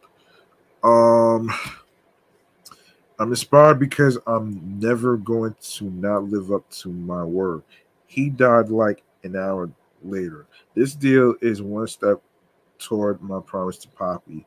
Everyone knows me to be a hard worker and thinker. I made Universal Music Group probably $1 billion with my work with Jay-Z, DMX, late great DMX, Ja Rule, and everything. I tell everybody, if you thought I worked hard for them, then now I'm set I'm set up for me and my family, the Domingo family. There's a fire burning in me that's crazy, and that's why I'm up at 6 in the morning. Like, yeah, I'll be there. It's my money now, so you know you're gonna work extra hard when it's your money. We did our best for other motherfuckers, and now it's for us. And another question from Billboard is, what can you share about the your development with deal with Paramount Global and BET? The relationship I have with Viacom/CBS, which includes BET, Showtime, and the different entities.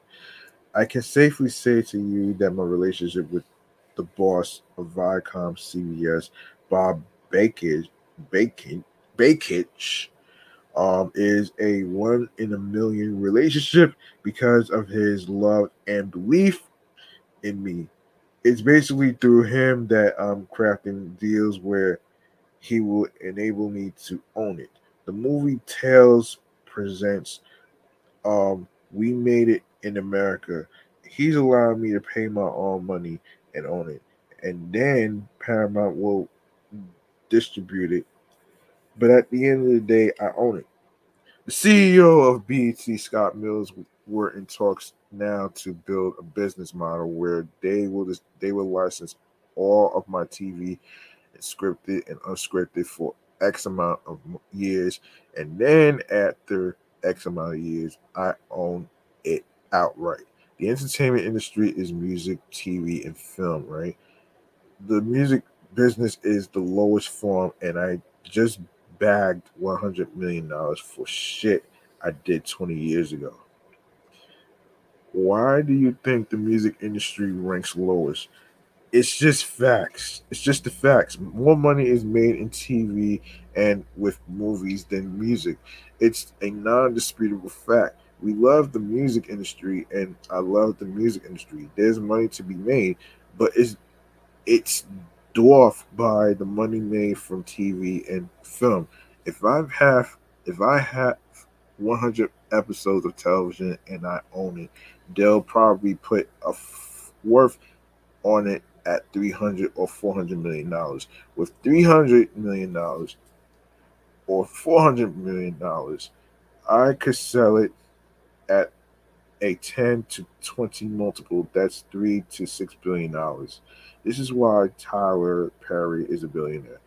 That's why I sold my masters and did this deal with Iconoclast. Now I'm set. Now I'm set up to all my shit.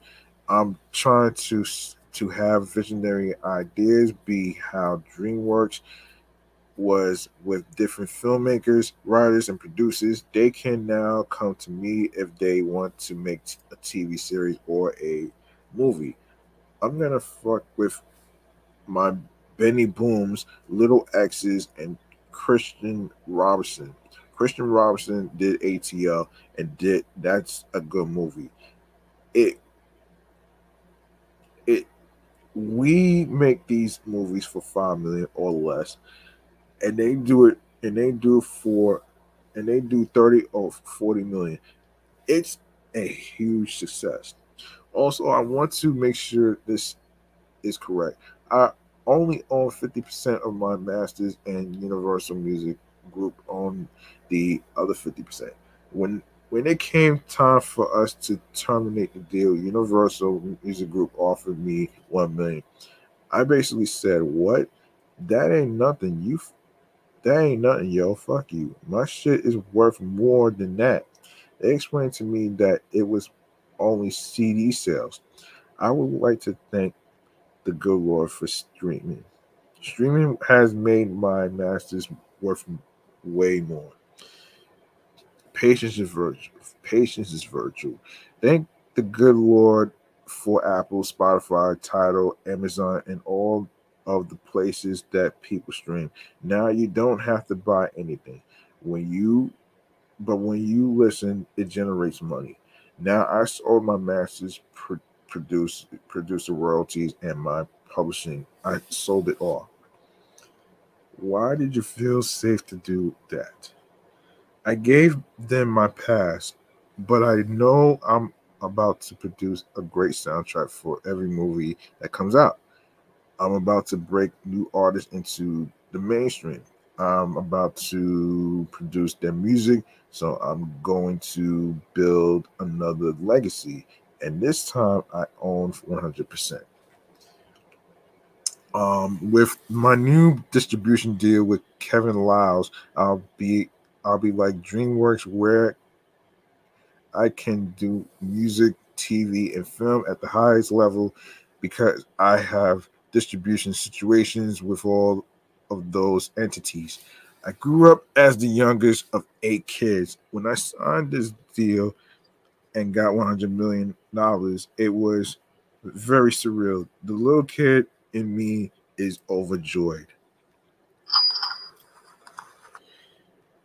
What are the three biggest things fans should tune in to catch on your new Murder Inc. documentary with BET premiering August 9th? Probably the biggest one is the whole Ashanti relationship thing gets discussed, and not just by me, but every artist, worker, and employee talks about it, and in the dynamics of it. It ain't me, it's all of them. I want people to see. The second biggest thing is the whole Feds case in 2005 and how they came after me and why they were trying to do that. That experience brought me closer to God because I was like, help me, God.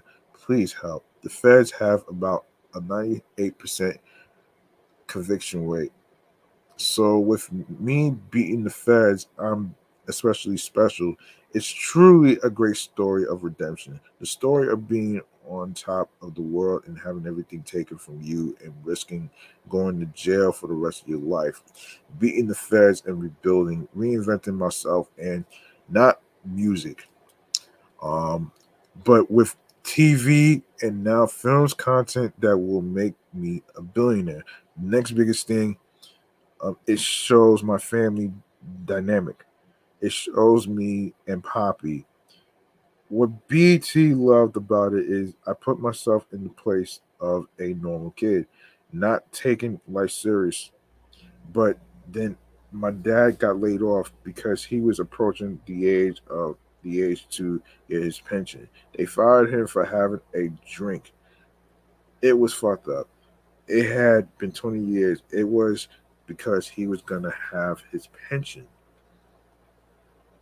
Um, damn. Oh shit, that sucks.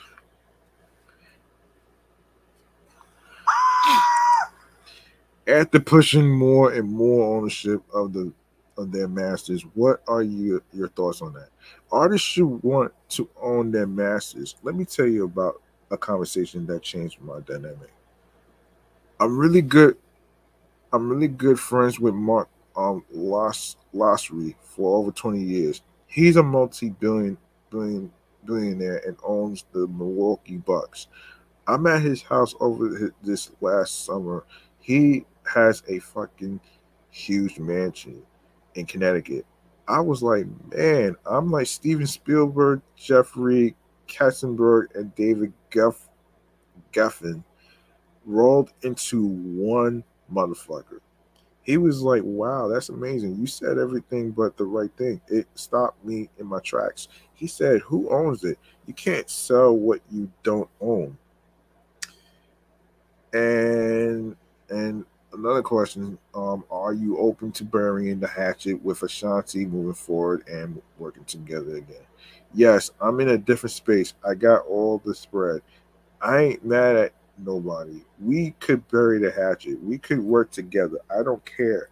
Let's get let's get money. Um I don't want to be the only billionaire. She's mad that I say we were together. She doesn't want anyone to know we were in love. I'm not ashamed of whatever I've done in my life. I don't regret my relationship with Ashanti. That's how I felt. Watch the documentary. I'm curious to see what her crazy fans are going to say. My artist said it was kind of it was kind of fucked up because when Ashanti hit, they felt Herbs was with Ashanti, and he didn't pay attention to us like maybe he could have. Of course, he didn't let Ja Rule fall. Jay Z and Nas talk too. Nas talks about why he didn't stay with Murder Inc. All of the 50 Cent shit gets talked about. The documentary is absolutely brilliant, and I love that BET puts put Tales season 3 on right after. It's it's off the charts. The survivor of the fittest episode is ridiculous. Ja Rule's song is on there. Put it on me. Yeah, let's make some noise for Irv Gotti and and and signing that big deal though. Let's make some noise, man. I can't really hate on that, man. So congrats.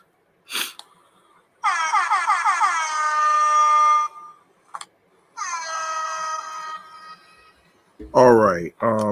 Let's go to hold on. Let's go to how many topics I do? Two. Okay, so there's 1, 2, 3, 4. Damn, so we got 4 more topics. Okay, so we got 4 more topics to talk about here. Let's talk all right. All right, so 23. All right, what can audiences expect from Sherry? Okay. All right, so daytime TV viewers are seeing a huge shift in the landscape after a number of longtime talk shows came to an end this year. Ellen DeGeneres, for one, wrapped her show up after 19 seasons. The Wendy Williams Show was canceled after 13 seasons when its namesake host was unable to return for the final season and health and financial struggles. To that end, Sherry Shepard is stepping in with her own show, Sherry, and she sees a specific void in the daytime TV slate that she plans to fill. Sherry Shepard Sherry Shepard was one of many guest hosts who stepped in for Wendy Williams when she was unable to return for season 13 of her show. The decision was eventually made to cancel the Wendy Williams show and give the time slot permanently to Shepard. However, the former co-host of The View told people she's going to put her own spin on her series, filling a hole that's been left in the world of daytime TV, particularly since the end of the Ellen DeGeneres show, Shepard said, in quote, Ellen DeGeneres is gone, and I love Kelly Clarkson because she's naturally authentic, but people underestimate a stand-up comic, and that's where we come in. We create magic where there is none, and there is really nobody I could think who can fill that void. But I'm here, and that's what I'm bringing. The Kelly Clarkson Show has been taped to take over Ellen DeGeneres' vacated time slot, and the American Idol winner is apparently putting her show through a complete overhaul in order to do that. Every host has their strengths, however, and where DeGeneres is known for her comedy, Kelly Clarkson is more musically inclined. Singing is and will likely remain a big part of the former voice coach's show. Clearing the lane for Sherry Shepard and comedy background. The actress said as a guest host on the Wendy Williams show, she stayed within the format that Wendy Williams had established, but with her own eponymous talk show, Sherry Shepard looks forward to bringing her own flavor and finding the lightness and the humor of a hot topic story. She said, in quote, it literally will be everything I haven't been able to display. You only got to see snippets of what I do when I'm a guest on a talk show or when I was on The View. Sherry Shepard seems excited about being able to call the shots on her own series, but when Sherry premieres, there's one person who likely won't be tuning in, and that's Wendy. So Wendy Williams threw some shade at the woman who's replacing her, saying that what Shepard brings to the table is really not my thing. To each of their own. Damn, damn, son, the fucking shade. Why? Why the shade, man? Yeah, why the fuck is shade, man? Seriously? Seriously? Wendy Williams' ass is so butthurt right now, man. Really. It's so It's so crazy right now, man.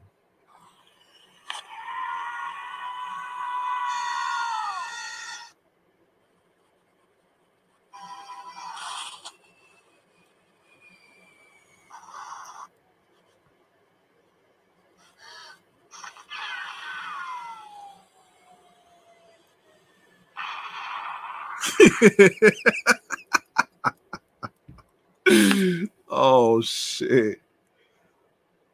Oh man, oh man, oh man, oh man, oh man. Oh boy. Um, as well as Wendy Williams and Ellen DeGeneres, Maury Povich hung up his hat after a 31-year talk show career. Nick Cannon saw his talk show acts after just one season, and The Real was also canceled following the end of its eighth season. In the musical Malayu. Meanwhile, Kelly Clarkson will be joined by fellow American Idol alum Jennifer Hudson, who's set to debut her own talk show this fall. Viewers who are excited to see Sherry Shepherd to put her stamp on the world of daytime TV can do so this fall. With the premiere of Sherry coming September 12th, of course, check your local listings for time and channel. You can also see what other premieres are coming soon in Cineblend's 2022 TV schedule. And yeah. So we got two more to talk about here. Of course, obviously, Malcolm. Hold on, hold on. Let's do Soldier Boy, man. The LimeWire thing. Um, LimeWire is making its triumphant return with the help of a Soldier Boy classic. Last week on July 7th, the former file sharing client announced it will be returning in an all new form different from its origin as an illegal music download hotbed. In the video promotion, two kids are shown leaving school and excitedly rushing home to download Soldier Boy's 2007 hit Crank That Soldier Boy, which scores the commercial. The video then cuts to the two kids as adults. In a similar situation, they rush home to get on LimeWire. Only this time they're going on the site to check on the NFT purchase. Oh man.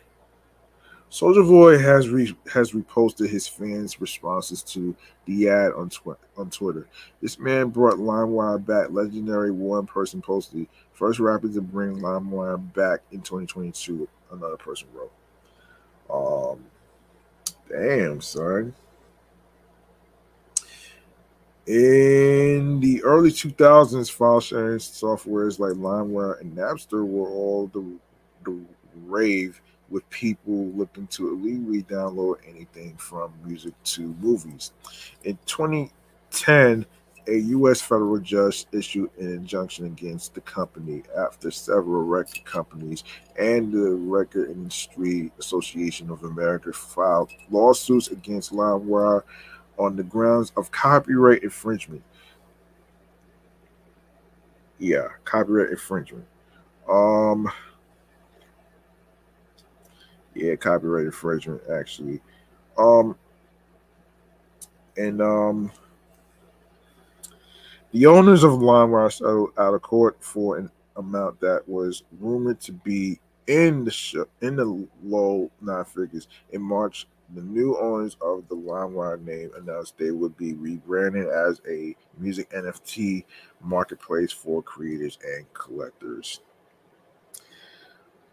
All right, up next is Michael Jamal Warner.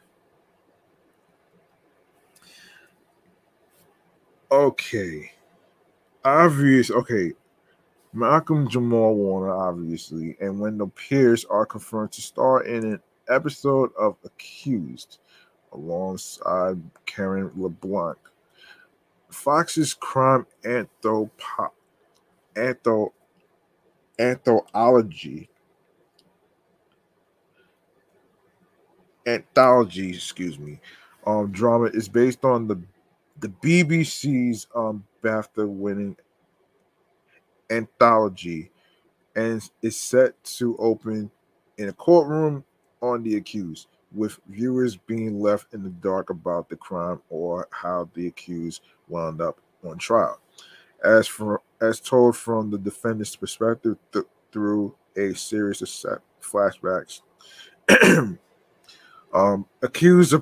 Accused portrays the how ordinary people find themselves wrapped up in outstanding circumstances, leading down a path of no return. Warner and LeBlanc star as the anxiety-ridden, shielding parents following an incident involving their daughter at a park, while Pierce will portray the detective assigned to their case. Malcolm Jamal Warner shared a little backstory about his role, talked about handling disappointments in auditions, and shared how he knew the role in the upcoming series was meant for him.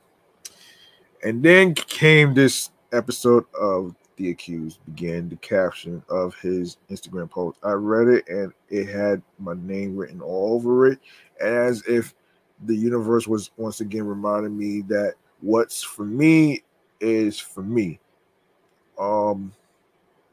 He continued, like most actors who still have to audition, as much as I have the good fortune to work. The percentage of auditions I don't book is high, but I can also say that the roles I do book, the ones with my name all over them, make up for all those auditions I don't get. This role is challenging, exciting, irritating, and frightening to say the least. And it also confirmation. It's also a confirmation that as long as I do my part, the universe will do its part. Warner currently stars on Fox's The Resident as AJ Austin. Pierce is known for his classic role of Detective Buck Moreland on HBO's The Wire, and mostly recently appeared in Amazon's Tom Clancy's Jack Ryan. LeBlanc mostly recently starred and owns The Kings of Napa.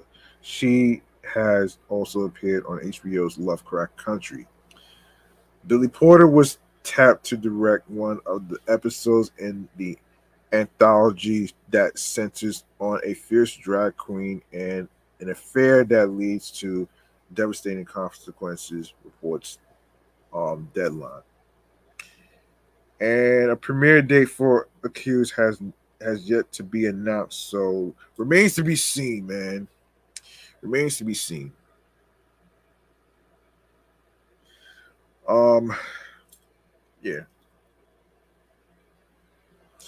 yeah. Up next, up next.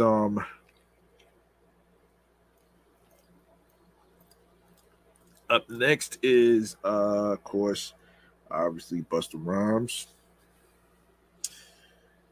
All right, so according to Hip Hop DX, um, with LL Cool J's inaugural Rock the Bells festival just around the corner, the lineup is growing. According to a press release, Busta Rhymes will appear at the Queens Base event on August 6th alongside LL Cool J, Lil Kim, Ice Cube, Rick Ross, The Diplomats, Fat Joe, Remy Ma, Scarface, Trina, Nori, Diggable Planets, DJ Scratch, Scarface, and Mr. C, among others. The official Rock the Bells Instagram account confirmed the addition on Thursday, July 14th, that read, just added, one of the greatest live shows on earth. At Busta Rhymes will be hitting the hashtag RTB Festival stage August the 6th, 2022 at Forest Hill Stadium in Queens. Get your tickets now at rockthebells.com/festival before the price goes up July 15th at 6 p.m. Eastern. Want to give a Special shout out to our presenting partners, Procter Gamble, King C. Gillette, and M. Bib for supporting Rock the Bells Festival and hip hop culture. Hosted by Roxanne Shante, the Rock the Bells Festival aims to bring together some of hip hop's biggest icons and genre defining artists for an entire day of live music, interactive experiences, art exhibits, food, and much more. Rock the Bells was previously the name of another hip hop festival hosted by um, Gorilla Union.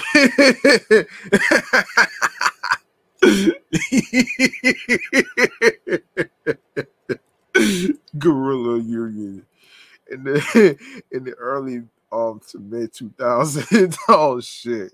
LL Oh shit. That's fucking laughable, folks.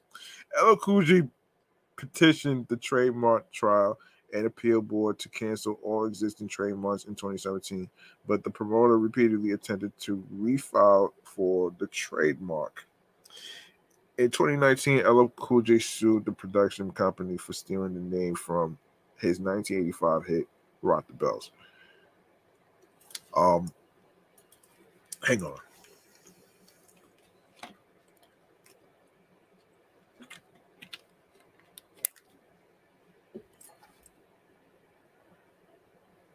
As reported by The Blast at the time, a judge ordered Gorilla Union to transfer all control of its social media accounts, websites, domains, and any other intellectual property to LL Cool J. The promoter was also barred from using the name or any other similar trademarks again. This festival is my way of showing love to the community of hip hop and celebrating the incredible journey this culture has taken, going from DJ Cool, Herc's Cedric Avenue, Rec Room to the global phenomenon we all cherish today. LL Cool J said of the event, getting to bring some of the most iconic and influential hip hop artists to the same stage in my hometown and the city that started it all. It is an honor, and I can't wait for everyone to see what we have in store for them. As part of the first annual Rock the Bells, UGK legend Bun B is bringing his Trill Meals food court to the festival grounds. Nas, E40, Jadakiss, Styles P, Ghostface Killer, and Mia X will all bring their culinary delights to the audience. Of course, you can check back with Hip Hop DX soon for an exclusive with Bun B, in which he'll discuss his RTB festival vision and more. Hold on. All right. Let me see. Let's see if we covered every topic today. And yes, we did. Yes, we did. Yeah, let's see. Yes, we did. Let me make sure I covered every topic.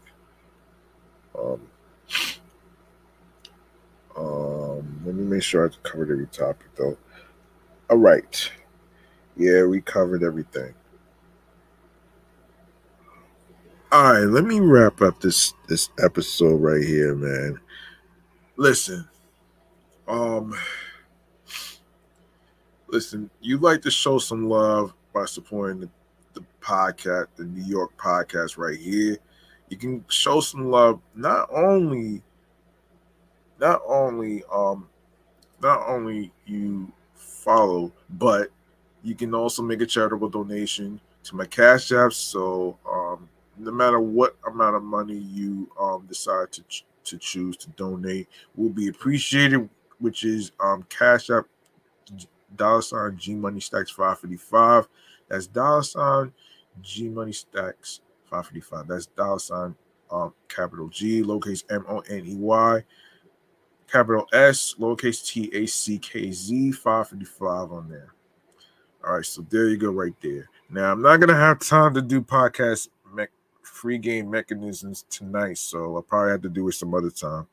So I'm gonna go straight ahead to stream choices on the go. Let's go.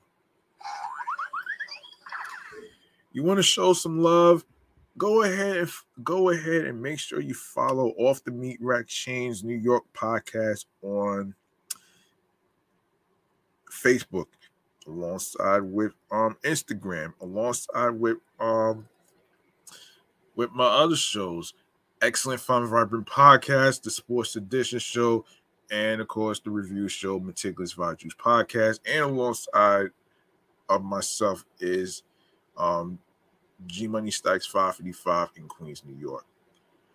So make sure you turn on your notifications for updates and details on when the episodes are going to be dropping, you know, other great stuff. What's up right there. So yeah. I also like to get into, now you can leave a voice message on Anchor, and I will gladly be able to take care of playing it on the air on one of these episodes and stuff. So don't you, I got y'all back though. Also speaking of Anchor, man, you can go to the link in bio where it says linktree/GMoneyStacks555, and it's going to have a whole list of audio streaming platforms, including YouTube, which I will gladly get into right now. So here we go. You can listen to the New York podcast on Anchor. You can there's Audacity, there's Audible, Audio Burst, Amazon Music, Breaker, Castbox FM, Deezer, Listen Notes, Moon FM Podcast, Player FM, Pocket Cast, Podbay, Podfriend, Podopolo, Podorama Podcast, Index Podcast, Addict, Podchaser, Podverse, Reason FM, Spotify, Stitcher, TuneIn Radio, Google Podcasts, and you can also leave a 5-star rating on Podchaser, Podfriend, and Spotify as well. And you can also listen to Off the Meat Rack Chains New York podcast on Radio Public, alongside with iHeartRadio, the number one app for music, radio, and podcasts. Make sure you follow my other shows, the Sports Edition Show, Excellent Fun Vibrant Podcast, and of course, Meticulous Vibe Juice Podcast review show. That's also on iHeartRadio right there. And of course, last but not least, the YouTube. Make sure you grab that subscribe button and the noni bell so you can be reminded when the show goes on the air via live stream, and of course the time of when the recording is going to start. Leave a like and a comment along with the episodes and the topics that was discussed. You can share your thoughts and talks in the comment section along with YouTube, and of course, hold on a second.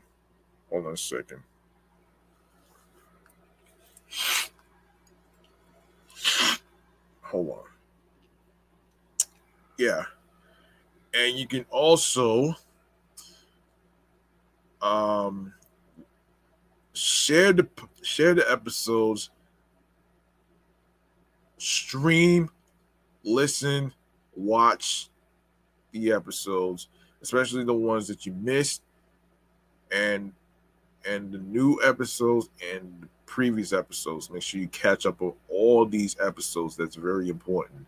And you could share the videos, download these episodes, and also make sure you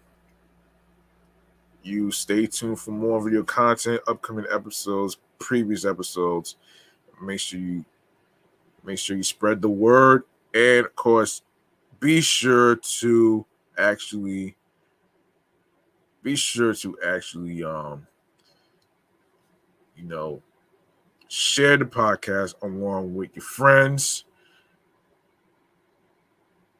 wives, husbands, girlfriends, boyfriends, friends, the people you cool with from work and stuff, so they get an idea of who I am as a host on this New York podcast, and I'm glad to actually, you know, enjoy creating content with you folks right here. And of course, I'd like to say thank you to everyone who tuned in and rocking with me on episode 169. As we talked about the angel numbers.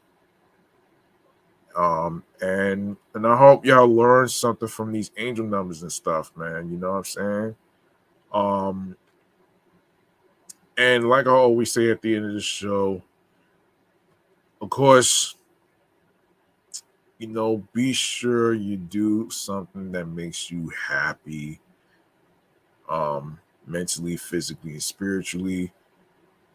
And for the most part, the grind does not stop. Hard work pays off, and you want to make sure whatever you are creating, whether it's podcasting like myself, radio personality, and whatever career field that you're doing as far as your craft and stuff, make sure you stick to it. Be consistent. Of course, find your voice. Be confident. Be on your P's and Q's with your craft. And I like to add,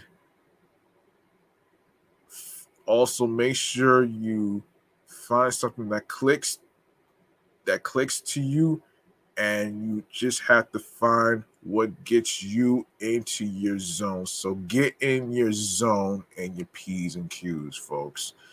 And that's going to do it for me, man.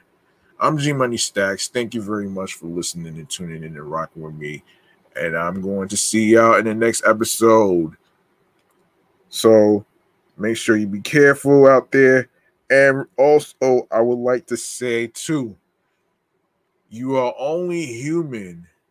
You are only human. You can only do your best. And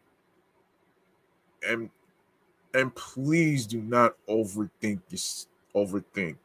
because when you overthink, you end up stressing yourself out and making shit complicated. So there you go right there.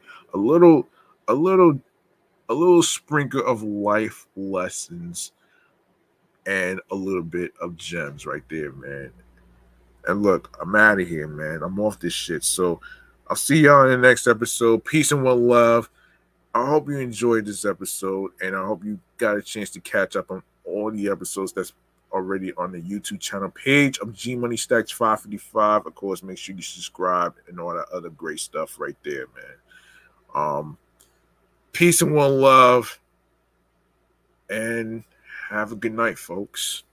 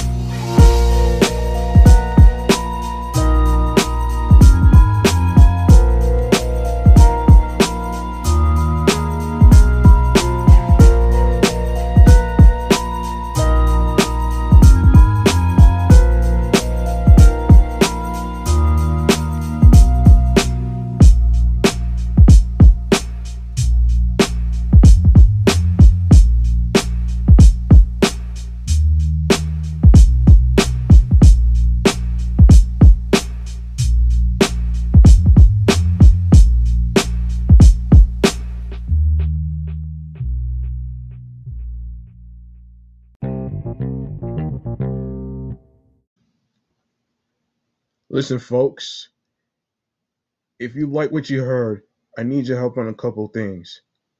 If you like to support Off the Meat Rack Chains New York podcast, you can show some love by following the show on Facebook and Instagram with the same name at Off the Meat Rack Chains NY podcast.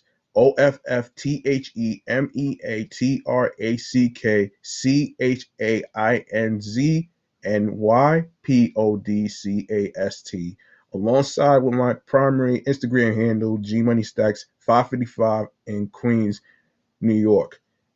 And go to the YouTube channel, G Money Stacks 555. Be sure to click the subscribe button.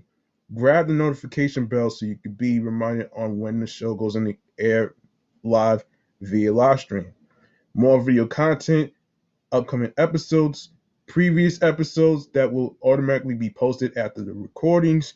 Like, comment on the episodes with the topics, share the videos, download your favorite episodes, rate, spread the word to a friend, to other individuals. Please be sure to share the podcast with audio streaming choices to your friends. The audio streaming services includes Anchor, Audio Burst, Breaker, Deezer, Listen Notes, Player FM, Pocket Cast, Podbay, Podfriend, Podcast Addict, Podorama, Podchaser, Reason FM, Spotify, Stitcher, TuneIn Radio, Google Podcasts, Amazon Music, iHeartRadio, and YouTube. I'm G Money Stacks, and thank you, listeners and watchers, for tuning into the podcast. One love.